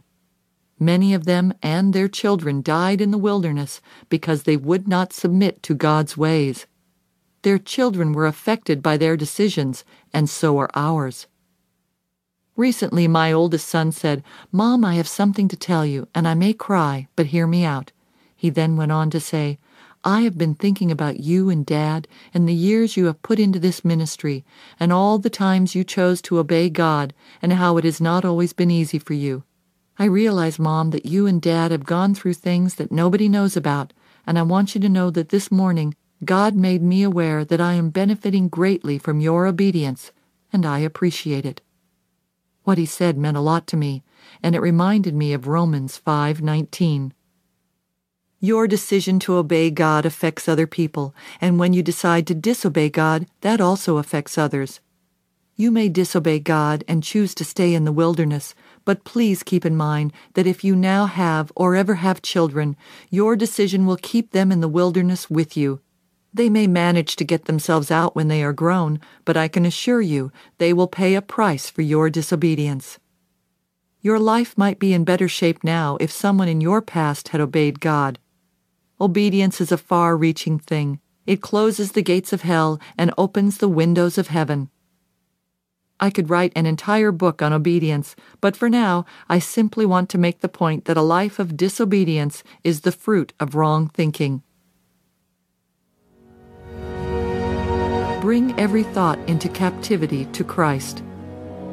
For the weapons of our warfare are not physical, weapons of flesh and blood, but they are mighty before God for the overthrow and destruction of strongholds. Inasmuch as we refute arguments and theories and reasonings, and every proud and lofty thing that sets itself up against the true knowledge of God, and we lead every thought and purpose away captive into the obedience of Christ, the Messiah, the Anointed One. 2 Corinthians 10:4 and 5. Our thoughts are what get us into trouble quite often. In Isaiah 55:8, the Lord says, "For my thoughts are not your thoughts, neither are your ways my ways." No matter what you or I may think, God has written His thoughts down for us in His book called the Bible. We must choose to examine our thoughts in light of the Word of God. always being willing to submit our thoughts to His thoughts, knowing that His are best. This is exactly the point made in 2 Corinthians 10:4 and 5. Examine what is in your mind. If it does not agree with God's thoughts, the Bible, then cast down your own thoughts and think on His. People living in the vanity of their own mind not only destroy themselves, but far too often they bring destruction to others around them. The mind is the battlefield. It is on this ground of the mind that you will either win or lose the war that Satan has launched. It is my most heartfelt prayer that this audiobook will assist you in casting down imaginations and every high and lofty thing that exalts itself against the knowledge of God, bringing every thought into captivity, into obedience to Jesus Christ.